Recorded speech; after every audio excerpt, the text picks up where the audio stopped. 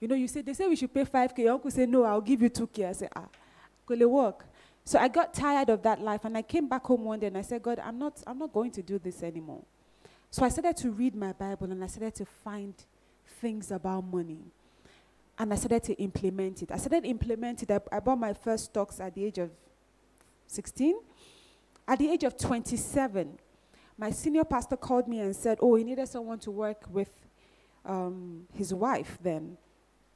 And at 27, I was confident to leave my job. I took a major salary cut, left the official car, official driver, left all my commission. My commissions alone were in 7 digits. In church, they don't pay commission. But I was willing to walk away from all of that to serve a purpose that I knew God was calling me to, because I had gotten to a point where money was no longer my motivation to work or live. I had learned how to put my money in motion such that if I never worked a day in my life, I would never be poor. And that's why we're talking about money. And that's what the Bible says. The Bible says that a good man leaves an inheritance for his children's children. That's the kind of wealth God wants children to have. Not the kind of wealth that we don't know the person that started Okin Biscuits because it's no longer in existence. Actually, statistics have shown that a lot of African companies do not outlive the founders. Why? We don't know how to make it transgenerational, and it's not scriptural. So I believe that this morning I'm talking to a group of people that will leave an inheritance for their children's children. Not that we're encouraging laziness, but if your grandchildren decide never to work a day in their life, they will be okay in the name of Jesus. That's the kind of wealth that God is calling us to. A wealth that transcends our generation. You see, man deals with you based on individuality. God deals with you based on generations. So God will say, Abraham, I will bless you, but I will bless your children's children. That's the operations of God. And that's the perspective I want us to have this morning. So we'll go to the first question, which is, what is money? Right? We all know money. Anybody wants to tell us what is money? Let's make it interactive so I'm not the only one talking at us. Anybody wants to help us? Legal tender. Great. Anyone else? What is money? We spend it every day. What is money? Anybody else? I heard we have a banker in our midst, and I was hoping that she was going to help us. What is money? I'm not looking at the banker. She knows herself. Okay, so let's just go into it. I wrote here that money is the asset, property, or resources owned by someone. Money is an asset, property, or resources owned by someone. Money is more than a means of exchange. Money is more than a means. I will just look at a little bit of scriptures just before we go on. Ecclesiastes, we'll look at it because I think that the person that wrote it had a lot of insights. Please open your Bibles with me to Ecclesiastes 10, verse 19. It says, a feast is made for laughter, and wine makes merry, but money answers all things. Money cannot just be a means of exchange. It has to be more than paper. If not, it cannot answer all things. If money answers all things, then it's definitely more than paper. It's more than a means of exchange. Please open your Bibles with me also to Ecclesiastes 9. We'll read verses 15 and 16. It says, now there was found in it a poor wise man, and he by his wisdom delivered the city. Yet no one remembered that same poor man. Then I said, wisdom is better than strength. Nevertheless, the poor man's wisdom is despised, and his words are not heard. So you can have wisdom, but if you are poor, your wisdom will not be heard. I told some member of 316, I said, poverty is an office. Somebody must fill it. You see, when they say poverty, it's not a curse. You know, we are Christian. I will never be poor. It's not a curse. It's not an anointing. I can't anoint you wealth. Bible says that God gives us power to make wealth, not grace to make wealth. There's a difference between grace and power. Power is ability to do. 100 multiplied by 0 will get you 0. So if God brings 100% grace and your ability to do is still 0, you will get nothing out of it. So if you are wise, yet you are poor, your wisdom, according to Ecclesiastes, is counted as nothing. And poverty is an office. Scripture says, the poor you will always have with you. It's not that you will seldomly have with you. It says you will always. So definitely poverty is an office. Somebody must occupy it. The question is, will it be you? It's up to you. It's not a curse. Their offices, like wealth is an office. Somebody must occupy it. Let's check Ecclesiastes 7, verses 12. It says, for wisdom is a defense, as money is a defense. Money is a defense. It's not only a means of exchange. So we're going to look at the different types of money, because money is more than what you have in your bank. People assume that the fact that you don't have cash in your pocket or cash in bank, it means that you don't have money. No. Some people have money that is more than physical cash. So we're going to look at the different types of money and how to harness them, because that's what we're talking about this morning. So the first one is what we are all familiar with. Please open your Bibles with me to 3 John. I'm reading scriptures because we're a church and we look at things from the perspectives of God. 3 John 1. 1 second. 3 John 1.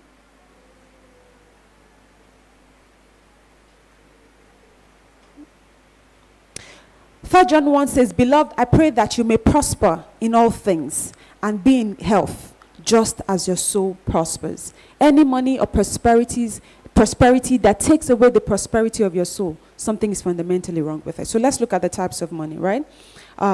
First of all is cash. We all spend it. Cash, money that you have in your bank, money that you have put into stocks. Another type of money I find, I'm not talking about cash. We're going to go to cash a bit more because I'm going to talk about the different investments and all of that, right? And asset classes. But I want to focus a bit on the other types of money for a bit. Credibility is a money. Please open your Bibles with me to Proverbs 22. We're going to look at what credibility is. But credibility is money. And I'm going to crave your indulgence. I'm going to read it from the TPT translations. Proverbs 22 verse 1. It says, a beautiful reputation is more to be desired than great riches. And to be esteemed by others is more honorable than to own immense investments. That's how the TPT puts it. Your credibility, your name, your integrity. You will hear some people say, you take some people's name to the bank, doors will open for you. I remember one time Pastor Jimmy was sharing with us about, he wanted to get a passport for his daughter. And just the name Odukoya opened door for him. So if you think that money is just the amount you have in your pocket, then you are grossly wrong. Because your name can determine what you get access to. Your reputation. There are some people, the only reason they will be poor is because anybody that comes near them, there's someone saying, that man, don't deal with him. He does not have integrity. So people guard their assets, their money, the money in the bank, the money in their hand. They forget to guard their credibility, their reputation, their name, their integrity. Yet Proverbs tell us to esteem it more than investment and physical assets. Because there will be times where the money... Did you hear about the man that died? I can't remember his name now. This man that when he died, at his funeral, they had Rolls Royce in the hall. But I can't remember. There's one guy that died during COVID. They had Rolls Royce inside the hall. They put different Rolls Royce. They put all his agbada on display. They put his avalanche of books on display. How come he died? He was looking for oxygen. And unfortunately, he couldn't find. They said at that point, the value for oxygen was 20 million naira. He brought 20 million naira cash, no check. He brought it out, cash. Yet no hospital took him. Money is more than cash. Guard your credibility. Guard your name. Guard your reputation, your integrity. It determines how far you go. And your reputation and your name can bring you physical cash. So sometimes we focus on the wrong set of things. So if we're looking at money, we have to look at it holistically. Your credibility is money. Another thing that is money is your company. Please open your Bibles with me to Proverbs 13, verses 20. 13:20 says, if you want to grow in wisdom, spend time with the wise. Walk with the wicked, and you will eventually become like them. Now, if this theory holds true, then if you want to be rich, walk with the rich. If the theory that says or the principle that says if you want to be wise, walk with them. We hear the general saying that if you have 5 rich friends, it's just a matter of time, you'll be the 6th one.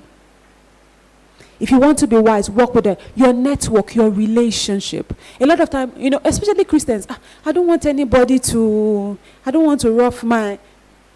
let them rough your feather. Make friends. Let people get on your nerves. Use them to practice patience and long suffering. I'll be honest with you, right? When I started this coaching business, right? And I've never even done any adverts. I've never even put on Facebook that I coach. I just put random posts on finance. The first year I started, I made 7 digits. Networks. My first clients were my friends. And then they came for a session, and then they told someone that told someone that told someone. First year of business, no social media promotion, no advertisement. I made 7 digits, and I don't have overhead. There was COVID. I was working in my house. So I made 7 digit profit. Guard who you relate with. Make friends with. Be intentional about your network. Not just kiss a rest. This year, one of my friends called me and said, she had a group of people that she trains, and she wanted me to come speak to them on cryptocurrency. So I came on the call, and we had a good time for 2 hours. After 2 hours, I got 4 clients. Now, by the time they finished paying me, don't let me tell you how much I made. And I spoke at an event for free. So technically, what they paid me, even if I wanted to charge her, I wouldn't have charged her. Plus, they are now referring me to their friends. Be intentional about your network. Don't just come to church after service, you carry your bag and you are going home. I don't want anybody to disrespect me. It's just me and my God. Yoruba will say, Shadura and Shami. Don't just Shami by yourself. Shami with other people. You see, God will not come from heaven to bless you. He will use people. Let's just assume that your next business partner is our brother here. But every time you see him, you have shoulder pad. You will not bring your contract to his office. He will not have his own shoulder pad and tell secretary to leave you outside. Meanwhile, if you have just been and say, oh, brother, good afternoon, God bless you, sir. When he says, oh, my church member, how are you? They won't delay you. But because your shoulder pad, it will not kill you. Let's bring down our shoulder pads. And let's be intentional about our relationship. Relationship is currency. They call it social currency. Go to places where you will meet people. There are some people that God is still going to bring their husband to their bedrooms. Because you just go to the office. In your office, you don't have friends. And there's policy in your office. You cannot marry the person that you are. So everybody's your brother and sister in the office. Then after office, you come to church. Church, after your pastors, you don't talk to anybody. Pastor, he cannot marry you. You see, after church, you now go back home and say, God, the man, the devil in my father. Your father said, they did not even see you. The demons there, they are not even considering you. They're in the village. You will not be binding and losing. And God is wondering, when will you have sense? Your prayer point should be, God, give me sense, not God, give me man or woman, because he applies both ways. Guard your network. Mingle and relate with people intentionally. Make up your mind that today after service, I won't go home without meeting one person. I'm not saying go to club, go out. When you go to eat, you don't just be frowning. Translate it in English.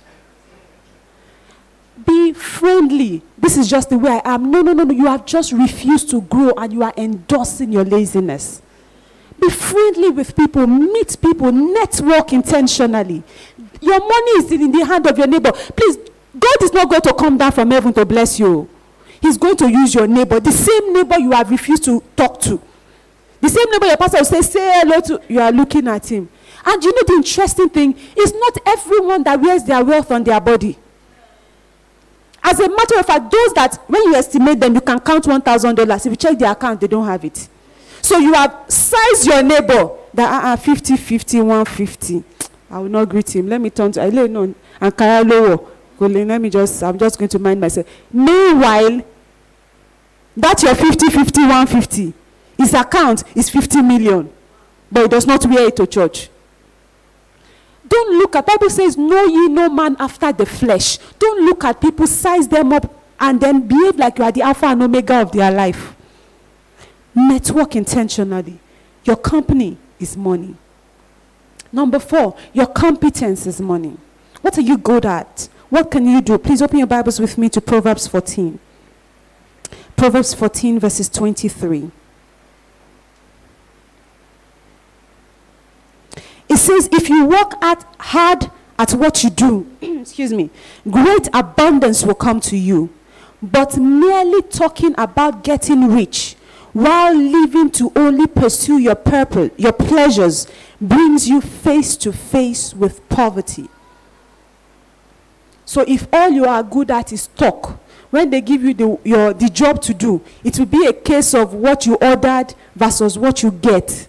Bible says it will bring you into a face me, I face you apartment with poverty. What are you good at? Invest in yourself. People think that investment is only in the things that get you physical returns. You are your first investment. That's why when I started, I said, you ask me where is your money? Your money is inside you. Invest in yourself. Get skill set trainings. Get certification. Level up. Don't just wait and say, where I was last year is still where I am today, and you expect that people will pay you. No. You see, I started this business 2 years ago. What I was charging 2 years ago is not what I'm charging now. Why? I've leveled up. Because I've gone for certifications, I've gone for training. So I charge my worth. But you still have only the BSc. Because in your family, you are the only member that has BSc. So you're already a local champion. Get certifications. Don't say, oh, this is not in my line. I tell some of the members of 360, read books beyond your area of interest. Don't say, I'm just an accountant or an engineer or whatever business you are into, and that's all you're going to read about. No, read why. I learned that one from Pastor Taiwo. If you ever see Pastor Taiwo study, he has like 3 or 4 books. And in my head, I'm wondering, no, sorry, English, it means, are you going to finish all these books today? If you enter his library, it's like a museum. It's like this. And there are a lot of sites. There's actually a site I can give the pastors the link if you guys want to join, where you can ask for books on leadership, on Christianity, and they give you online, free. Read books. Level up. Don't just focus on your area of interest. Read wide. Read about different things. Learn about different things. Your competence is a skill because people will pay you for it. The last thing that is money is your character. And character is not only who you are when no one is looking. Character is what makes you different. And that's why I call it your unique selling point. You see, people don't pay for your commonality. People pay for your difference. What makes you different? Focus on the things that make you different. You know, one of the things that we learned when COVID happened and companies began to lay people off was that a lot of people were forced to introspect and look at the things they can do differently, and people will be willing to pay them value for. What if they were not able to do anything differently? So focus on what makes you unique. Focus on what makes you different. Focus on the value that only you can create. Remember that God has already given you all that you need for life and godliness. So you have something that makes you unique. Please open your Bibles with me to Proverbs 22 verses 29.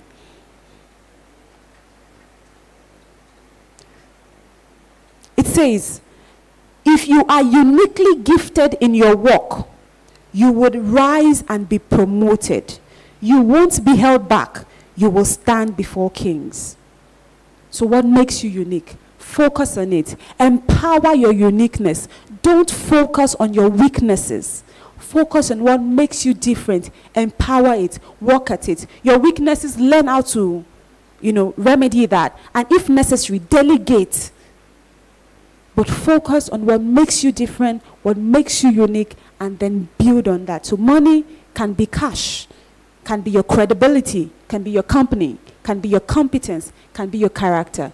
Any of these 5 things will make you wealthy, ultimately, if you know how to work them.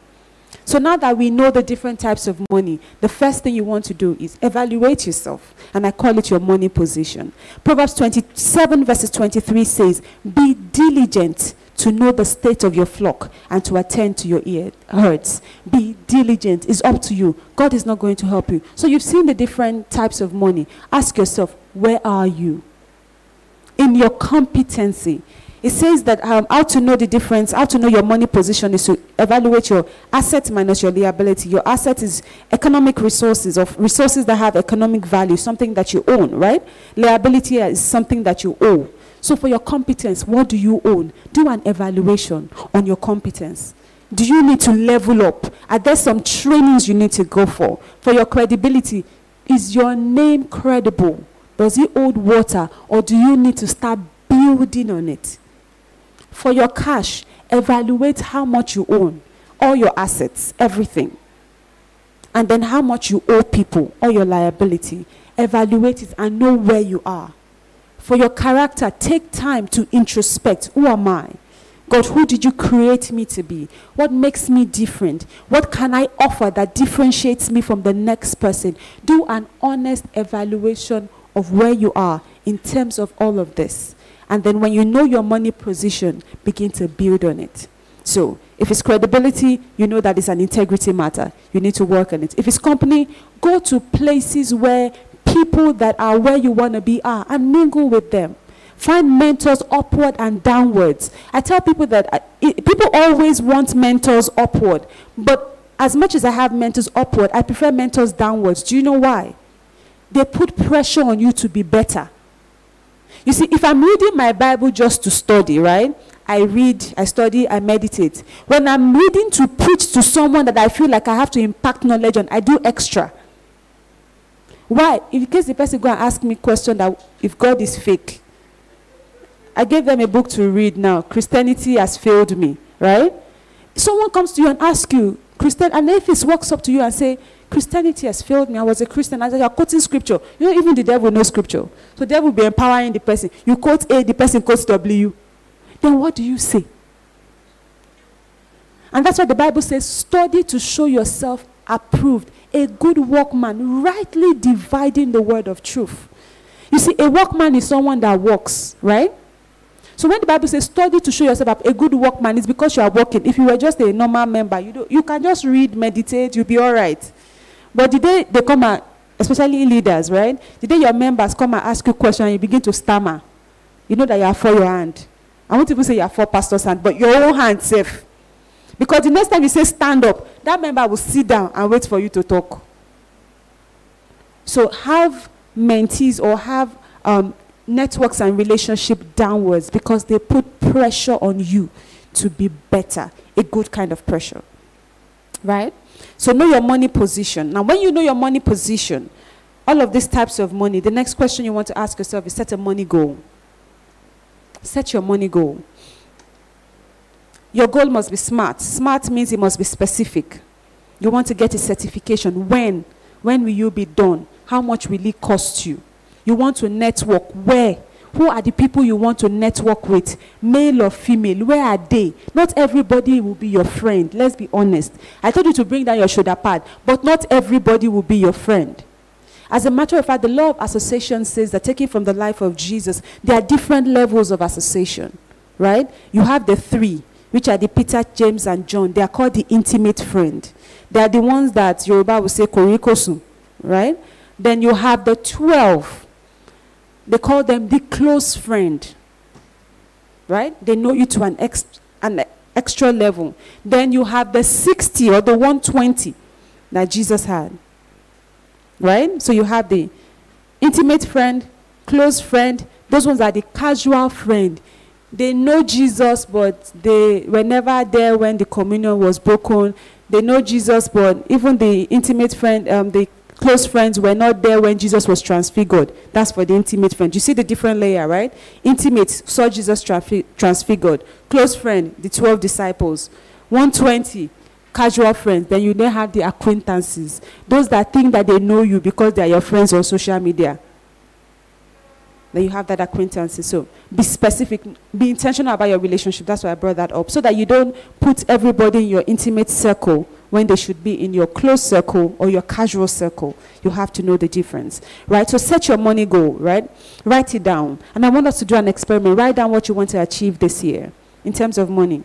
You've seen the different types of money. So your competency, your cash, I want you to write down. Everybody get a piece of paper, write.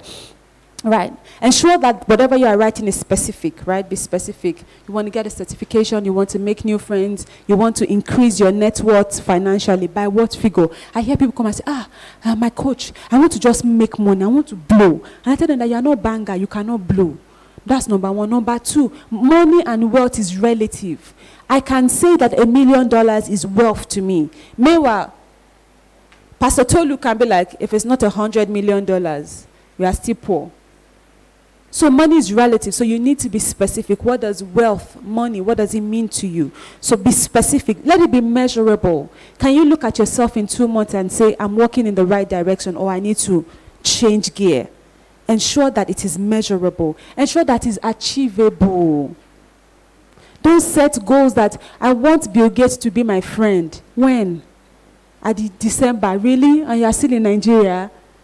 You are not Elijah, that the chariot will carry you and run you to US. Because if you run you like that, point of entry will run you back.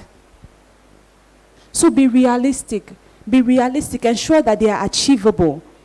One of the things I like to tell people for fun, don't set a champagne goal on a Zobo income. Champagne and Zobo are not this. I'm not saying go and drink champagne over in church, or it's just manner of speaking. So be realistic. What can you realistically achieve? Then set a time limit from it. Set a time limit from it. As much as I've said that, ensure that it's measurable, it's specific, it's realistic, and is achievable. Please write it down. Write it down. The Bible says that make the vision plain, so that he that runs may see it. Another translation says that so that as he runs, he may see it. Write your goals down. Whatever you want to achieve, financially, network, competence, write it down. At the end of December 2022, this is what I want to achieve. Write it down. When the target is defined, direction becomes clearer. When I was coming here, because I know where I was going, I used Google Map. Now imagine if I just said, I don't even know where I'm going this morning. Or I now called Uber and say, Uber, I'm going somewhere. They say, where are you going?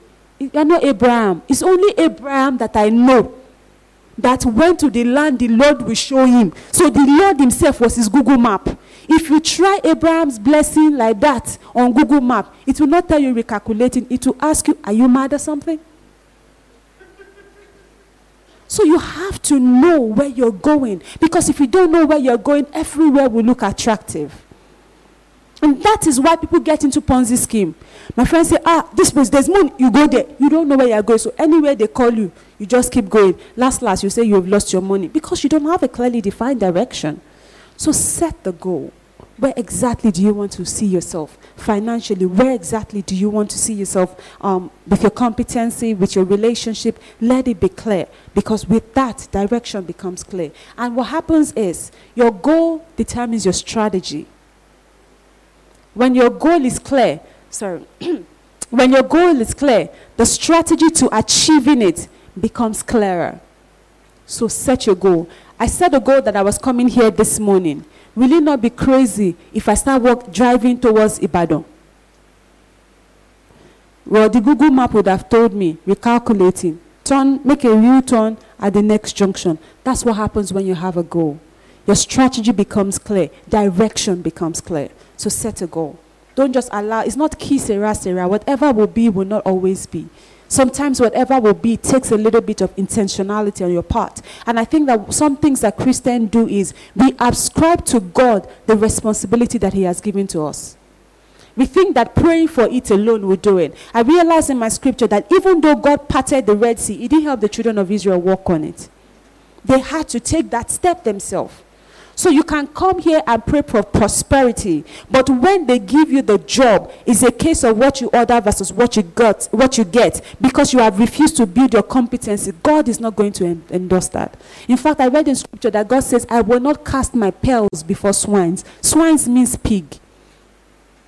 So you need to know where you want to go, and then you need to work at it. Having said that, your money should be realistic. I need to talk about money mindset. You know, we've talked about the different types of money. But the reason I need to talk about the mindset is, the Bible says that as a man thinks in his heart, so he is. Research has shown that majority of the people that win the lottery end up squandering the money. Do you know why? They didn't win the lottery here, they won it here. So you need to work on your mindset. God told Abraham, you've cried about Lot enough. Now I want you to arise. And as far as your eyes can see, because if you can see it, you can live it. But if you cannot see it, you cannot be it. So we need to, first of all, as Christians, having set our goals, work on our mindset. What do you say? I put a thing on, and I'm going to just read it. Right? Before this, everywhere used to be sand. This is a picture of Dubai. And this is the statement by the Prime Minister of Dubai. He says that, I see the desert as a great national treasure, as one of the country's source of income, a fundamental pillar of our national economy. It's not an obstacle, a problem, or a challenge to be overcome, but an opportunity to create a new sector in the country's economy. When he made that statement, this that you see in the middle wasn't there. It was all sand. But he got there, and when people saw a problem, he saw an opportunity. I've had to pay $150 to vomit after going through this opportunity. When I say vomit, I mean I literally threw up everything I ate that morning. Because I don't know if anybody has been there. When you go to Dubai and do this sand dune, and they will charge you. Well, then, I don't know what they charge now. They were charging $150, and they put you in an SUV, and you go like this, and God help you, you eat something oily that morning. When you come out, Humpty Dumpty will have a great fall. So by the time I finished throwing up, I looked at my husband and I said, we paid $150 to throw up. But someone saw it, that we will throw up, and they will collect the money. So what do you see? Bill Gates was asked once at an interview. He said, the interviewer asked him and said, what will happen to you if you lose all your money? He said, nothing. I'll make it all back. Because he knew how he got it. So work with your mind first. See where you want to be with the eyes of your mind first. Because as far as your eyes can see, you can be it. I've said be realistic, but don't just see those goals with the eyes of the physical. Dream with God. Believe with God. Because there is absolutely nothing that is impossible with God.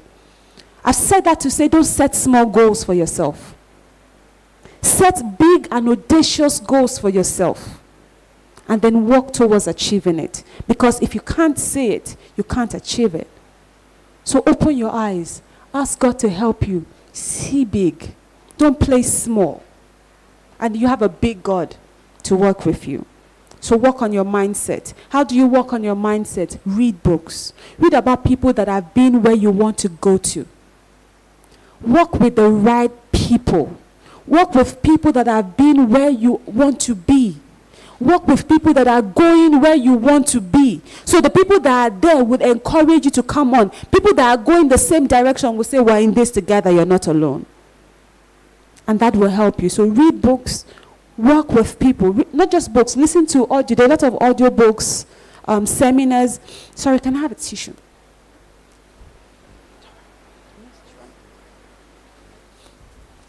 Sorry, I'm not friends with fun. Okay, so work on your mindset. See every problem as an opportunity. Allow God help you to dream, to see things, and then begin to work on it. So if you've set the goals, you've allowed yourself the opportunity to dream with God, right? And I said we're not going to just focus on the order, we're going to focus on the first one, right? Because I have time. So today we're going to focus on the cash aspect of money. So there are 5 fundamental things about the cash aspect. Number 1 is your earnings. Number 2 is your expenses. Number 3 is your debts. Number 4 is your investment. And the 5th one is your giving. So these are the 5 main pillars of cash or money, of physical money, right? The 5 main pillars of physical money. Your earnings, your expenses, your debts, your investments, and your giving. I need to say at this point for business people, please remember, your business is a different entity from you. Don't get it mixed up. If you have a business, open a business account. Put yourself on a salary. Your business money is not your money. That is why statistics have proven that African businesses do not outlive them. Because you are the CEO does not mean that it is your money. I worked with a client once that was doing very well. And during the course of the conversation, I realized that, because she was complaining to me about her business, but the problem was not that the business was not productive. The problem was that all of our family expenses was on the business. So what happened? Her husband was living baby girl life. Let me say here, ladies, I know we are independent women, but guys, sorry. I have to say this to the ladies. I'm looking at the guys to apologize. Ladies, I know we say independent woman, but please, you are still a lady. Give the men some responsibilities. Don't be too independent, you render your man useless. God could have made you the head.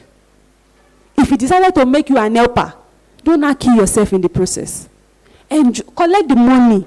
If you don't have what to do with it, invest it. Honestly, I have a true story. One of my husband's friends, right? They were working together in a tel company, right? And the guy was doing very well. So he used to give his wife a monthly salary. And she also had a great job in the bank. So she was collecting the money. She wasn't doing Miss Independent feminism. I respect feminists, but you don't have muscle. So be calming down. So she was collecting the money, but what she was doing was that she was investing the money. Then the husband lost his job. And when he came back home, she gave him the login details of the account. He called my husband and said, if anybody wants me to leave my wife, I will shake pay for them. By the time he saw the value that was in that account, he said, this is where he will die. It's either this woman or this woman. That even if he comes back in 5 lives, that he knows that there is none, he will still be looking for her. Anywhere he see her, he will marry her. So, yes, be independent, but don't render your men redundant. If you have the money they give you, don't say, don't guard this. Men, take care of your wives. She's Mrs. Independent, but support her, right? And the women, you are okay, but take the money, invest it. God will help us. That's for married people. So cash, we're talking about businesses. Your money, your business money is different from your personal money. So separate it. Don't get it mixed up. Live within the means of your personal income, not your business income. Put yourself on a salary that your company can afford to pay you. And let the business grow. What you can then do is you can invest your business money as a business and then continue to invest your personal money as a person. But don't get them mixed up. So we're going to look at these 5 pillars of your physical cash. Please feel free to write your questions. I will try and finish early so that we can take some questions. Earnings. The first one is earnings, right? There are 2 types of earnings that we can make. There's the active income and the passive income. The active income is what comes to you per your active life. You wake up every morning, you go to work, or you start a business, you deliver a service. That's the income that is active. Now, the problem is people forget that the amount of years you can have and you can earn an active income is limited. And that's why you see a lot of people that we will set up GoMe funds for at their old age. Why? When they were earning an active income, they forgot to prepare for a passive income. Because a passive income is not dependent on your ability, your competence, or your involvement.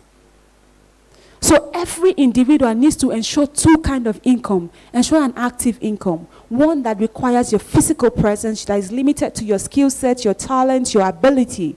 Right? But that kind of income has a lifespan. You will see a lot of footballers, once they can't play football again, that's the end. And that's why our footballers, they will look like 45, but their age can never be more than 18. At best, 24. All footballers in Nigeria, they are our grandfathers, but they are always younger than us in age. Actually, I got a maid recently. And when I got her, I took her for medicals. And when we went for the medicals, I said, how old are you? She now told me 30. In my head, I'm like, I can never be older than you. From our looks, not possible. So when she told me 30, at the hospital, I said, let's come outside. Because in my head, I was like, let's not disgrace ourselves here. I said, let's come out to the car. So we got to the car. I said, what year were you born? She now said 1987. I said, 30 down. 87 minus 20. So you know that the ages are. And I had to ask her, I said, please, what exactly is going on with your age? She now said, actually, when she wanted to get into school, she changed her age. I said, so you're using football age. It's not me you will work with. So I didn't employ her because I felt like it was dishonest, right? But you have a lot of that going on because people forget that there is a limit to their active years. So when they now grow old, they now say that, what if I expire? They will now use football age. While you are active, ensure that you put in something or you set aside something to earn a passive income. Why? A passive income is not dependent on your physical ability or involvement. It's limitless. You can earn it for life. Your children can earn it. My father has stocks that I'm waiting for them to read the will. Hey, before they go and watch this video now. So earn passive income that your children's children can earn and live from. Right? So two kind of incomes that you have to work towards, active and passive. So that's the first pillar. Once you work on those two, right, the next thing is your savings. Please don't save after you have spent. You don't save what is left after you have spent. You save before you spend. Now, there is a general rule called the budget rule. It's called 50-30-20. I canceled it because I don't believe in it, right? If you are single, why are you saving 20% of your income? Because it says that you spend 50% on your needs, 30% on wants, and you save 20%. But it's absolutely irresponsible if you're still single. Push yourself. If you can save 50%, if you can save more than 50%, because when the children come, nature will force you to adjust. So while you have time, and while active income is on your side, save more. Don't do the minimum. Put pressure on yourself. I'm not saying live a miserable life, but I'm saying you can do better. So save beyond 20%. Don't follow the minimal budget rule. Right? Save before you spend. I realize that often it's not how much you earn, is what you decide to save. Because one thing I've realized is that if they increase your salary, there's something called lifestyle inflation, right? Let's say before, when you come to church, you take Okada, okay, na pep. So suddenly in your office now, you're now manager. Because you are manager, and then pastors have made you leader, how can a leader be jumping Okada? So you will now switch to Uber. And then you realize you can't save anything because what has happened? Lifestyle has inflated with your income. And then what now happen is you now change to Uber. You now be like, can't be eating Mr. Biggs again. How can I be walking inside Mr. Biggs? Can't even do Chicken Republic. What's the newest? I don't eat outside. What's the big one now? Tasties, Abby? I don't know. You will now say it's KFC. KFC is, thank you. You now say it's yellow chili that you used to eat because okra 200 naira will not cook the same okra soup of 3,000 that they will sell for you there. It's true. I'm not saying don't enjoy your life. We're going to get there. I worked with CEO of Enjoy Your Life, so I'm assistant secretary, right? But we'll be realistic. If you don't learn to put yourself under control, learn to self-discipline, you realize that life inflation will happen. And it's even weird in Nigeria now. The expenses are growing. The salary is not changing. So you now say, I'm a big girl and I can't be using a better pass my neighbor. Go now help you. It's diesel gen you go and buy. Diesel will now be 700. You cannot own your gen. But if you have made up your mind that you will save first, you will spend whatever is left. The Bible says that money can grow wings and fly away. So set a budget. When you tell your money where to go, you won't wonder where it goes. There are people that enter and they are wondering, what did I buy this month? They can't find it because you were not intentional with your money. So set a budget. Tell your money where you want it to go every month and be committed to it. Be intentional about your money. Amen. So cut your expenses. Pay off your debts. The Bible says, owe no man nothing except the love of God. So if what you owe them is not love, pay it. And don't pray that your creditors will die. It's not a good prayer point. Pay what you owe. Because you hear people come and receive anointing, let them forget my debt. Debt cancellation. What happened to the person that borrowed you the money? We need debt repayment. Pay your debt. Borrow what is necessary. Save an emergency fund. Before you go into investment, an emergency fund is typically 3 to 6 months of your living expenses. If you don't have a budget, you can never know it. Save an emergency fund. You can put it in little investment like money market. Money market is no risk investment, so it's earning you an income there. It's not just, don't leave, banker, I'm sorry, Mrs. Banker, don't leave your money in the bank. They are investing your money and giving you what, 0.04%? Don't leave your money in the bank. At least put it in money market. Let them be paying you 8%. They pay you minimum of 8 to 10% right now. So leave it there. Set your emergency fund, leave it in a money market fund, pay your debt. One of the ways you can quickly pay your debt if you have more than one is to do something called a snowballing method. What it means is that you list your debt in order of hierarchy from the smallest to the largest, and you start paying the smallest. So if you owe 5 people, right, instead of paying one person a lump sum, if you're able to pay the first 3 people, at least the number of phone calls will reduce. You have peace of mind. Than paying the highest and 4 people are still chasing you. Do you get the snowballing? So pay the lowest first so that they go, especially if you have the one with the highest interest rate, pay the highest interest rate first so it reduces your total equity and exposure, right? So if you do that for savings, and let's go to expenses. So remember, for saving, don't do 50, 30, 20. If you're single, push yourself 50% above. If you're married, you can work out something that can work for you so that you'll not be miserable. People that have children, open accounts for your children. Teach them about money. I realized that one of the problems of our generation is that our parents did not teach us how they made money. So we are left to grapple. Teach your children about money. Let them know. So this is money. You have the option of saving it, of spending it, of investing in it. Let them do small chores in the house that you reward them for, so they know that you work for money. So that our children will not do rituals. If they know that there is honor in labor, there is dignity in labor, and that you work for money, they will not look for get rich quick scheme. But they get home, they don't know how their parents are making money. Today they come, there's rice. Tomorrow is gari. Today they see the girlfriend, they will kill the girlfriend just to make money.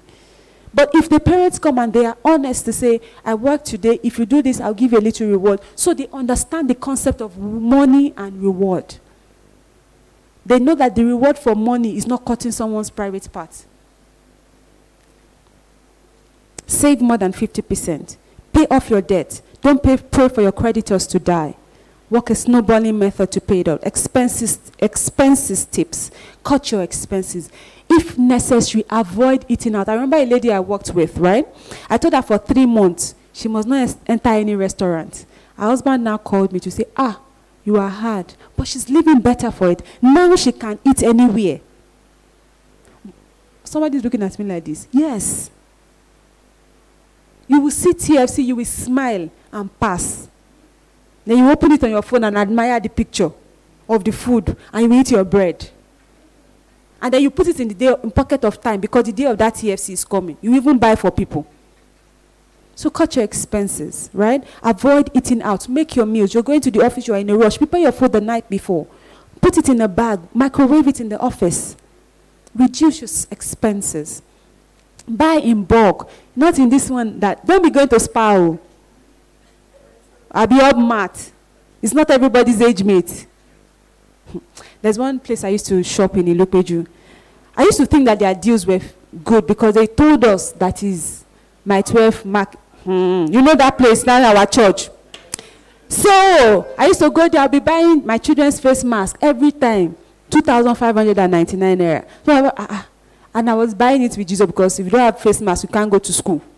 One day my sister came back with 2 packs of face masks. I said, how much did you buy? She said 3,000. I said, for one. She said, no. For the 2. I said, yeah. She said, I said, please give me. Next time, in advance. For when next you go, I gave her the money in advance. Since that day, I used to just look and say, you people, I like you. I might. It's not because I can't afford this, because it's unnecessary. So be realistic with yourself. Not because all your friends are going to up Master, you want to show. We did not all come here. Our coming here and your coming here is different. Some people, their coming here is return on investment. Your coming here is 9 to 5 every day. You have come here now for 5 days. You went to work for 5 days for that one coming year that you have come. Let's be realistic. I tell people, like, right? One of my friends will say, "Oh, are you going for summer?" I say yes. She say, "Hey, me too, I want to go." Benny, I've earned my summer money since last year. So if you see me going for summer, I do not. How will I wake up 5 days a week, 6 a.m. to 5 p.m. and I'll go and give airline? No. Let's be smart about it. Some people that we see are spending the returns on their investments. Don't play with the Joneses. Don't try to be like the Joneses. In fact, some of the Joneses are broke. So avoid your debts, right? Don't take a loan on something that cannot repay itself. A lot of people committed suicide in 2008 when there was the economic downturn. Why? They took loans to invest in the stock market. Don't take a loan for something that you are not sure can repay itself. Don't take a loan to buy a bag. Don't take a loan to buy a phone. Don't take a loan to buy a car. A car is not an asset, it's liability. Your mechanic will tell you. A car is necessary. I believe in luxury, right? But be realistic with where you are. If where you are, what you can honestly afford is Uber, Uber is with Jesus' joy in your heart. The time for car will come. And when you are able to put in, I tell a story. So a friend, one of the people I worked with during the year, right? Her husband bought a house of 70 million in Lekki. And when they got there, after a while, her husband passed on to glory. And she had 3 children to cater for. 2 of them were in school in the UK. So obviously, you know what exchange rate is. And then she had the option of living in a 4-bedroom mansion in Lekki, just she and 1 child that was left with her. Or the realistic alternative that I gave her, which was to rent an apartment of 2 bedroom that was comfortable for her, and she was paying about 1.5 million in the same Lekki phase 1. And then rent out her mansion for 4 million, remove her rent of 1.5, and add 2.5 million to help her children. She could have said to be saying, me to all of us, we are living in mansion with swimming pool. Ogbeni, swimming pool is not necessary. So be realistic and honest with yourself.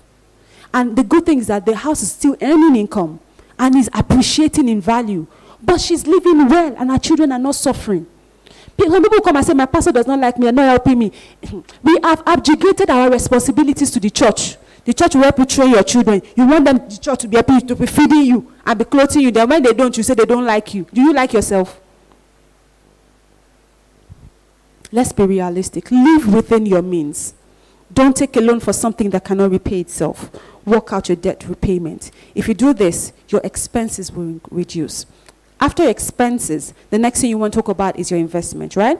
Warren Buffett said, one of my favorite quotes is, if you don't find a way to make money while you sleep, you will work till you die. And that's the truth. So you need to find a way to make money while you sleep. Find a way to ensure that your money works for you. One of the few research I found that, do you know that Olusegun Obasanjo earns money for every MTN recharge card that you buy?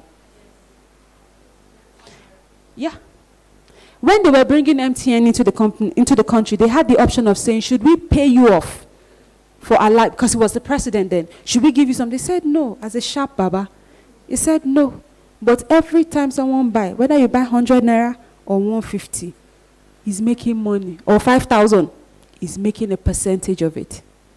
So tell me, is that not leaving an inheritance for his children? The percentage they're paying is not only to Olusegun Obasanjo, it's to his generations. So as long as MTN is in Nigeria, they will pay him.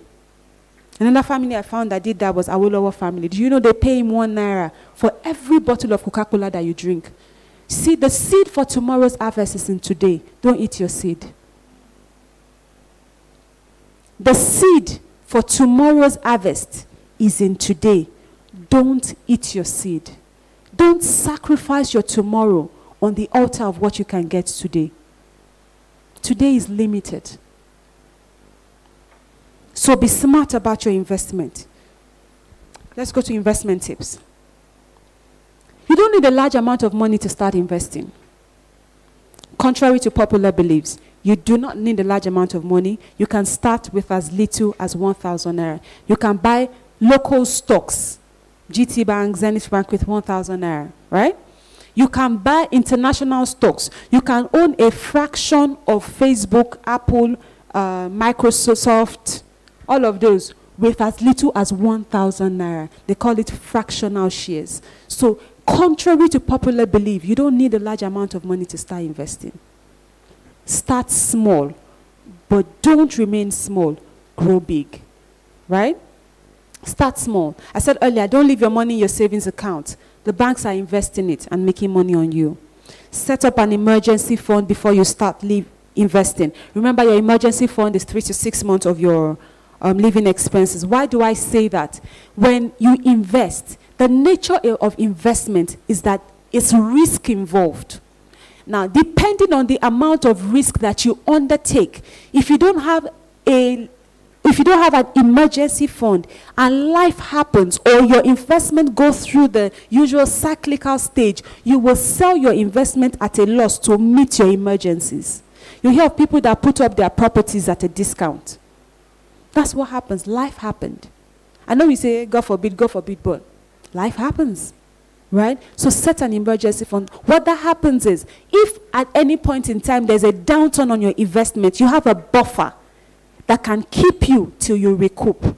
If, for example, you lose your job, you have a 3 to 6 month buffer. And if you're skillful, remember some of the types of money. If you've worked on all those things, before 3 to 6 months, you should have another job. So it creates a buffer for us, right? So set up an emergency fund. Don't invest in something you don't understand.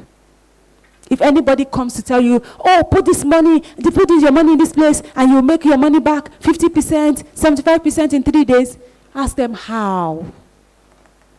How does the organization make this money? Research, ask questions. The only question that is stupid is that which you did not ask. And if the organization is too big to answer your question, they are too big to handle your money. So ask questions. Don't invest in something you do not understand. Do your research. I remember a friend called me when MMM was in vogue, right? He said, let's MMM, they're making money, let's put your money. I just got my 450 back. I said, okay, give me a few minutes. He was trying to raise 7 million to invest, right? Because he put 450, got 450 back. So I went to my office, checked online, I came back, I said, I'm not going to invest in it because it's fake. He was like, no. I'm like, well, I'm not giving you money because if I give you money now, we'll fight after. So he ended up putting about 1 million naira. The money never came back. So don't invest in something you don't understand. Be consistent with your investment. Don't do one-off investment. Be consistent. Tell yourself, I'm going to set aside something every month, no matter how little. 1,000, 5,000, 2,000 every month. Put in something. Be consistent with it. For some people, automate your investment. If you know that you will forget, automate it. A lot of investment companies give you the opportunity to do direct debit. What that means is that when your salary comes, you know there's some family members that it's like they know when your salary alert used to come in. They will not call you 15, 16. When it's like 23, 26, 27, they will not be calling, I broke one leg. I just want to greet you. Mama said I should call you. And so before they call you, automate. So when they call you, what you have is what you have. Right? So automate your investments. Don't look for get quick rich schemes. MMM. I will give you 30% in 2 hours. It's a lie. How are they making the money? Ask yourself, how is the company making the money? If you don't give the company your money, can they run without your investments? Because ask yourself, if they were able to pay you 30% return on investment in 3 months, why are they not taking loan from a bank? Something is definitely fundamentally wrong. Ask yourself, what are the companies into? What are they putting your money to use? So don't look for get rich quick scheme, right? You find scriptures, Proverbs 13 verses 11. I'm trying to wrap up so that we can take questions. Don't reward every win, right? Some people, they have not even given you the salary increment. You have just heard that the salary is going to be increased. You are already ordering. On the money that have not entered your pocket, you have gone on Instagram. That bone straight that you have been looking at, this is the day the Lord have made. So don't reward every win. It's not every time you buy Bone Straight, the time of Bone Straight will come. If you can't buy Bone Straight now, wear your synthetic with Jesus' joy in your heart. And if they don't like you because you're not wearing Bone Straight, they are the ones with the problem. So don't reward every win. Invest every unexpected financial gift. So you know you set your budget, you know what you're spending every month. And someone just comes and says, sister, God bless you. It's not time to blow. Except God says it's a seed. Let me put caveat. If God is not saying it's a seed, invest it instead of spending it. So invest every financial swing. Aim to fund your lifestyle with your return on investment. That's something you can work towards. Aim to fund your lifestyle. You want to do baby girl life, yes, but work towards funding it with your return on investment. I tell people I like to travel, but I ensure that every trip I take, I did not wake up 6 a.m. to work for it. So that when I travel, I can travel with my shoulder pad. It's return on investment. So aim to work towards that. Get an accountability partner or work with a professional. There are people that are going in the same direction as you are. Find them and work together. There's this popular saying that if you want to go fast, walk alone. It says, but if you want to go far, work with others. If you want to go far in your finances, wealth building, right? It's not a sprint. It's a relay race. It's a marathon. So you don't need to go fast. You just need to go far with it. So get accountability partners. People that will ask you, what's happening this month? Have you invested or have you blown it? Or did you blow it? Right? So work with people, get a professional. So let's look at investment classes. Investment classes. I know people, this is the part people want. So I'm going to talk about every investment comes with risk and reward, right? That's the flip side of investment. So we're going to look at the 5 classes real quick. The first one is fixed income. Now, fixed income investments have little or no risk. So if you know that, if you hear that, 10% of your investment has been eroded, hypertension will just happen. Just stay with fixed income. No, you have to be honest with yourself. There are people like that. So you stay with fixed income, right? Money market, I mentioned earlier for your emergency fund.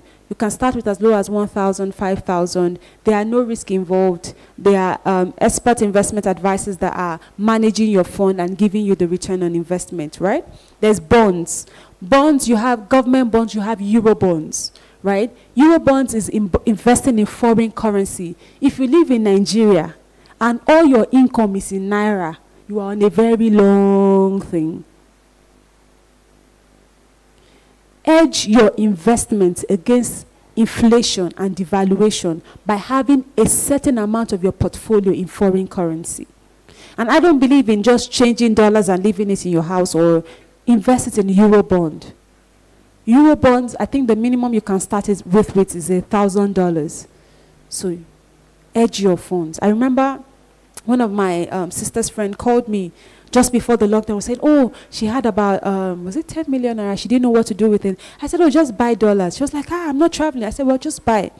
So she bought, I think she said she bought about $10,000 then. She bought about $10,000 for, I think, 3.9 million, $10,000. That was in 2020, February. Today, that same $10,000, she didn't invest it, though. She just bought it and left it in her account. Today, that same money is worth 5.7 million naira. What she bought at 3.9 million naira, what happened? Devaluation happened. Imagine if she left the money in purely naira. So hedge your funds. Government bonds and Euro bonds. Government bonds, the government has a lot of saving bonds they're bringing out right now where you can invest. They promise you a percentage. I think they're doing about 8 to 9% now. And you get your money is guaranteed, right? It's based on the integrity of the government. So if anything, no, Nigerian government has integrity. So if anything happens, they will print you new naira notes. That's the worst that can happen. But you will get your money, right? Then there are commercial papers, right? There are companies that need money to fund their investments, but they don't have, and they are not ready to go to the bank, or they are too exposed to the bank in terms of loans. So they offer commercial papers. MTN had a commercial paper bid a couple of months ago. Last week, Cardinal Stone Investment had a commercial paper for 9% return on investment. So organizations come with commercial papers, and it's guaranteed because it's based on the integrity of the organization. But you want to invest, you want to ensure that the organization is credible but then you borrow them the money, they tell you where they're going to pay you back, and they pay you back. Mr. Africa also has a couple.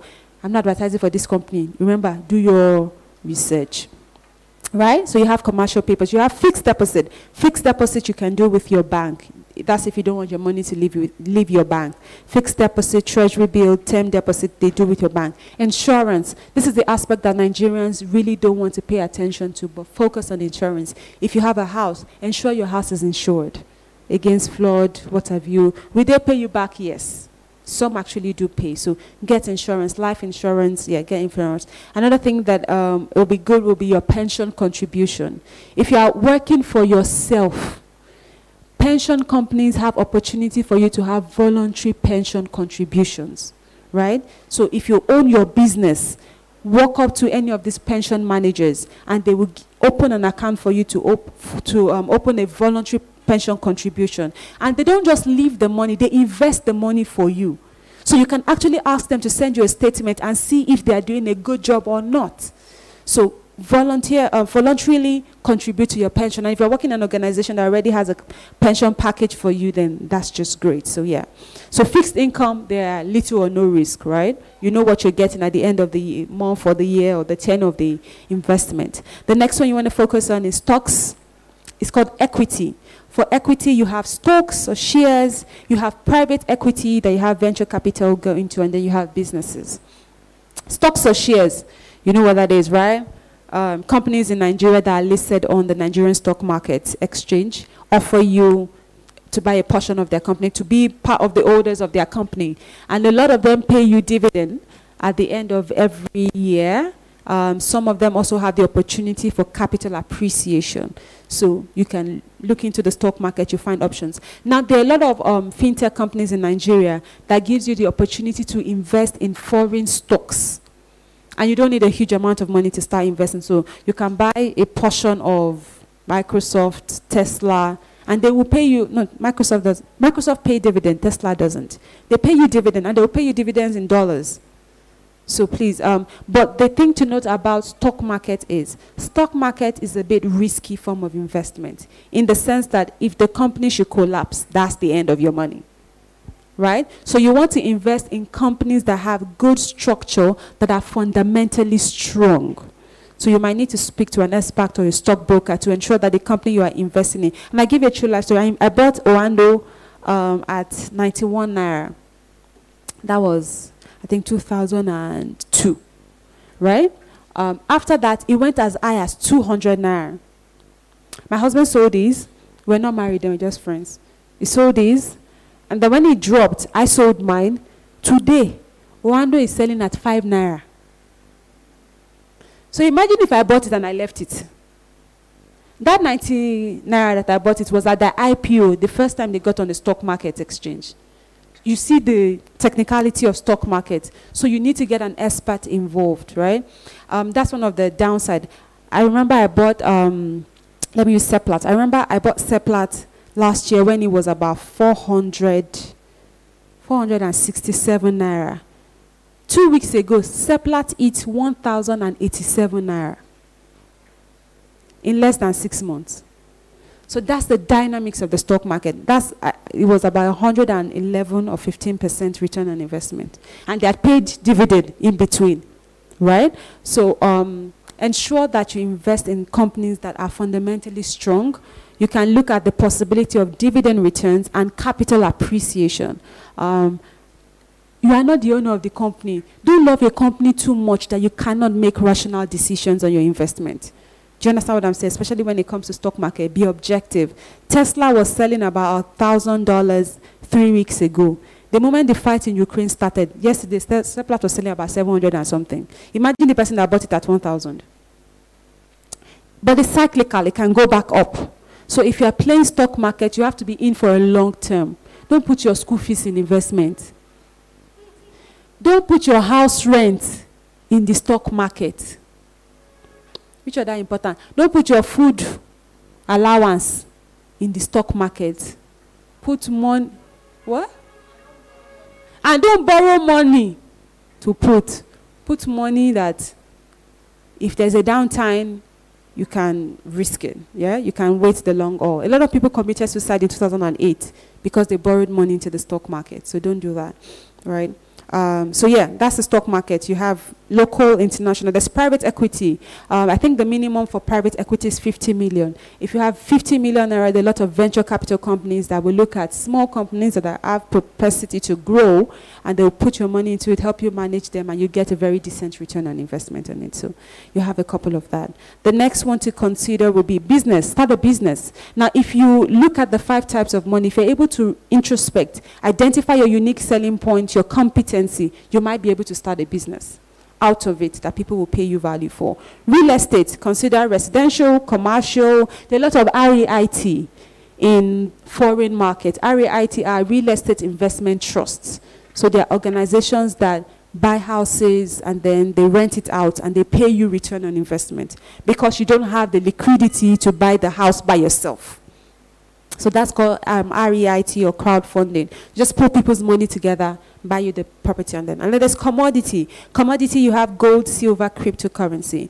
Real estate is not very risky, it's just very long term in the sense that you might not get value in a short term.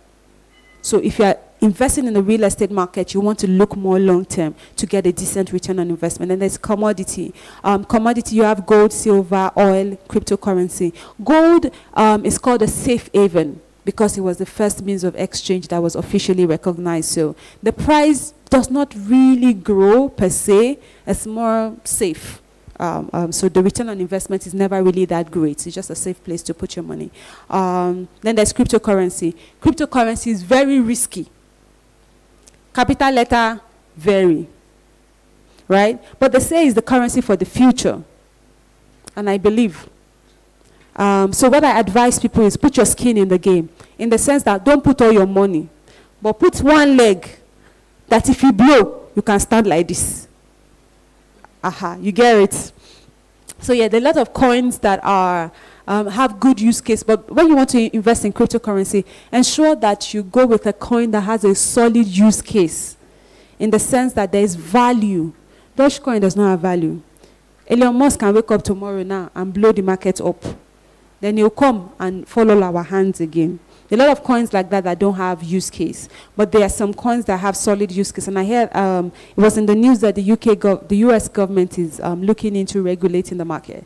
I don't think so, because the proponents of cryptocurrency believe that because it's not regulated, people are free to transfer money and value as they wish, and that was the whole idea behind it. So research, do your research, invest in coins that have good use case, and then you get, and there are also meme coins, or what do you call it now, pump and dump coins. Cryptocurrency is a class on its own. But if you're not a trader, if you're an investor, there's a difference between a trader and an investor, right? Investor, you're looking long term. Trader, you want short gains. So if you're a cryptocurrency investor, invest in coins that have solid use case. If you want to be a trader, you need to learn the market and be careful about the coins that you invest in. And then the last is cash, right? Cash is money that you have either in the bank or in your pocket that can earn you a decent return.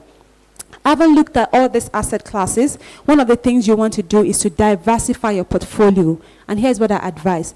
Diversify your portfolio across asset classes. You see those 5 asset classes? Put a little bit of skin in all the game, so that if equity downsize, commodity is there for you, right? If commodity goes off, equity is there for you, or real estate is there for you, or fixed income is there for you. So diversify across those asset classes so that you have a solid portfolio. Diversify across currencies. Don't just put your money in naira alone, right? And then diversify across geography. Look beyond the shores of Nigeria. Imagine what happened in Ukraine now. Some of them could not even go to the bank. What happens to their investment? But imagine if you had investment outside of Ukraine. At least you know that if I shall land US, my money is there, I'll still be all right. Right? So diversify across portfolios. One of the scriptures I like is Genesis 2 verses 10. And it says, let's open it. I'm going to round off in 10 minutes so you can ask questions. Genesis 2 verse 10.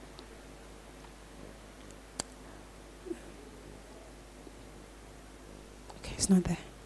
1 second.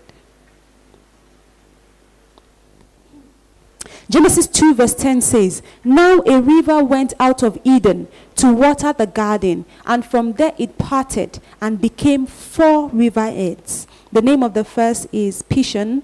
It is the one which skirts the old land of Avila, where there is gold, and the gold of that land is good, and it goes on and on and on. But my emphasis is, and it parted and became 4 riverheads. So if 4 riverheads can water the Garden of Eden that the Lord God Almighty made, why do you think just one asset class can make you okay?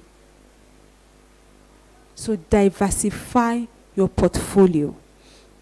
The last pillar for your finance is giving. Luke 6 verse 38 says, give, and it will be given to you, good measure, pressed down, shaken together, and running over, will be put into your bosom. For with the same measure that you use, it will be measured back to you. So give. What do you give? Give your tithe. Your tithe is 10%. I don't care what Daddy Free says. I believe in it and it works for me. Pay your tithe. I heard someone say, and I believe it, he says your tithe is a 10% that makes the remainder meaningful.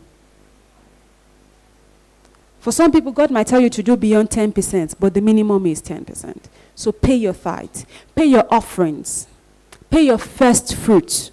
Your first fruit is your first increase, right? Some people say it's increase by business or increase at the beginning of every year. Whatever the Holy Spirit lays in your heart, but pay your first fruit. Give alms and seed. The Bible says the poor you always have amongst you. And the Bible says that the hand of the giver will always be on top. So give. And then it says he will be given back to you. But what I like most is it says with the same measure. You cannot give sparingly and expect to reap bountifully. It's with the same measure. So give. Don't be coerced. And the Bible says that don't give grudgingly. It says give of a willing heart, because God loves a cheerful giver.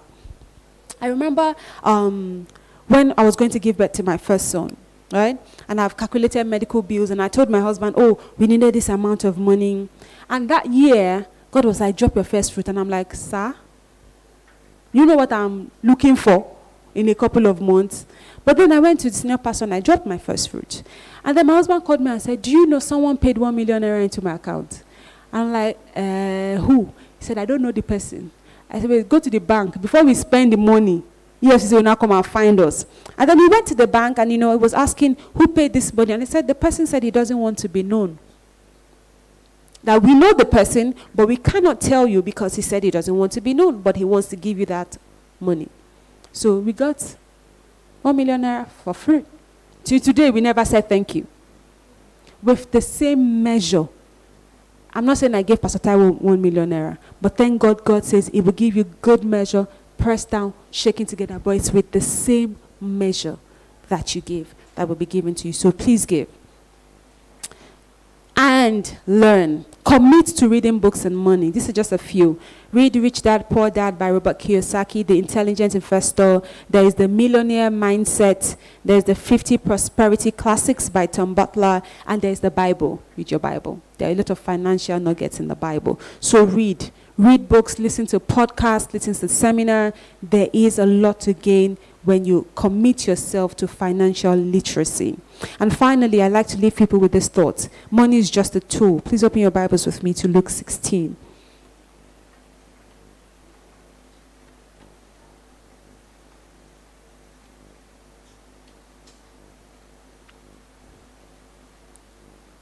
I'm going to read it in the TPT translations, please. Luke 16 verses 11 says, if you have not handled the riches of this world with integrity, why should you be trusted with the eternal riches, treasures of the spiritual world? I take it again. If you have not handled the riches of this world with integrity, why should you be trusted with the eternal riches of the spiritual world? How you handle your money is an indication to your heart. The Bible says that where a man's heart is, there his treasure is. And scriptures here says that if you cannot handle wealth properly, how will you handle spiritual things? So money is a tool to enable you to live the life that God wants you to, right? And enable you to do the work of God. So the purpose of God is that every believer will be wealthy in all the types of money. And I pray that we will get to that level in Jesus' name. Finally, I would like everyone to do this with me, and I don't mind if one or two people can share with us what they would do differently. Please open your Bibles finally to Proverbs 14, verses 23. Proverbs 14, 23.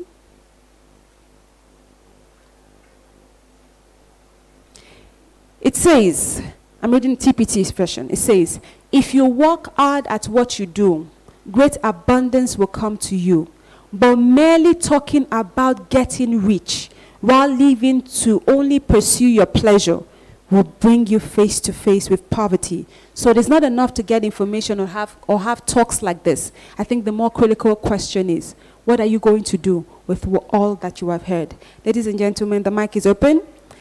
What are you going to do? I don't know if anyone wants to share with us what they want to do or what they will do with, what are they going to do differently from here? Anyone wants to share with us before we open it for question and answer? What are you going to do? I've been talking for the last over an hour, actually.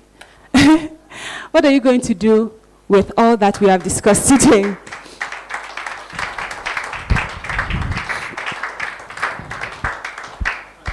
Yes, God bless you. Please give a round of applause. Praise God. Hallelujah. I want to say thank you for all you've shared with us today. But in all of it, the most I'd want to do this year is incompetence. I believe knowledge is power. With this, I've been able to learn differently. I think I've been a victim of the get-rich-quick scheme, and that competence is what I would really want to do differently. I want to empower myself in every area possible. Great. Please give her a round of applause again. Hallelujah. So she's going to work on her competency. Great. Anyone else wants to share? Yes, sir.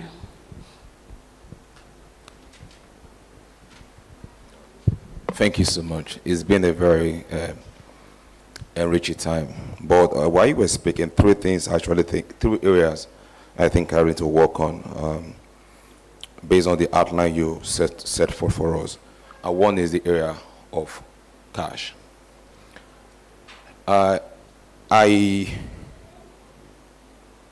Most times I have cash, but I'm a very bad fund manager. But with all you said today, and I just realized I never really understood much about Euro bonds and translating my naira into foreign currency in terms of security of investment. That's a very critical area. And secondly, I have network. But yesterday I was reading on LinkedIn how to use network, how to explore network to your advantage. And again, you just mentioned it here now. I think that's God talking to me. Most times we build network, but how do we leverage on those network to profit or to enable our business capabilities? And that's another thing also considered in your presentation. Then thirdly, character. You know, we do a lot, and character is the new currency. How do I leverage on that? I mean, improving. If I tell my client, this is it, and that's how it's going to be, how do I improve on this in my business culture? And these are three key things that actually hit me while we were doing your presentation. And while we were talking, I was writing that whole lot of things and how I can improve in these areas and make my life and personal business better. Thank you so much. Thank you. Please give him a round of applause. That's great. Anyone else wants to share? Yes, ma'am. Pastor, will you wait so that you'll be the last? Thank you so much. It's been very impactful. I was following on YouTube before I got here, so I didn't miss any part at all. Thank you very much. I'm going to work specifically on procrastination, because I tend to put things off till later, and then look at foreign exchange going up. If I'd done the needful a while ago when I had the opportunity, by now, things would have been, my face would be shining more. But yeah, so that's one aspect I'm really going to take away with and educate myself more research. Maybe I have to find a way somehow to incorporate that into my daily activities, my daily goals. Researching and acting on, and then also seek counsel, So I think, yes, that and I can be negligent too, so I'll be more intentional. So everything ties together. So thank you so much. God bless you, ma'am. Amen. My pleasure. Anyone else? Anyone else? Okay, pastors. Okay, no, Bisola wants to share. Go ahead. Oh, yeah, sorry. Ladies and gentlemen, please help me appreciate people that came with me. I'm sorry. That is Iyanu, one of the leaders in Church 316. That's the youth arm of the Fountain of Life Church. That's Abisola Detola, one of the leaders. And Bumi, one of the leaders of our Word Wednesday, one of the leaders in 316. Thank you. Okay. Yeah, thank you, ma. Thank you so much, ma. You know, we know that she's powerhouse, but thank you so much. Thank you so much. One thing I now do differently is get more certificates. You know, I'm one of those people that said, please, when I read the university, I managed. Please don't come and stress me. I'm not doing anymore. So I think I'll go for more courses so that I can at least, if not for schooling, you know, we learn, education is diverse. Even if it's for what I do now, at least make sure I grow more on that aspect. And then money. I don't know how to keep money. I can't spend. I like to buy. I like to, you know, eat good food. Even if I cook, I still like to buy outside. Let me try different things. I think I'll manage that more. And then, you know, and this give person. Now I've known that you don't have to give all the time. You need to know, and I've learned how to manage my finances. And then the extra income that comes in, you know, all those dash. I now know that I don't have to dash some of that money as well to invest it and then to be more, you know, more wise. I've learned a lot. Thank you so much, ma'am. Hallelujah. Pastor, sir.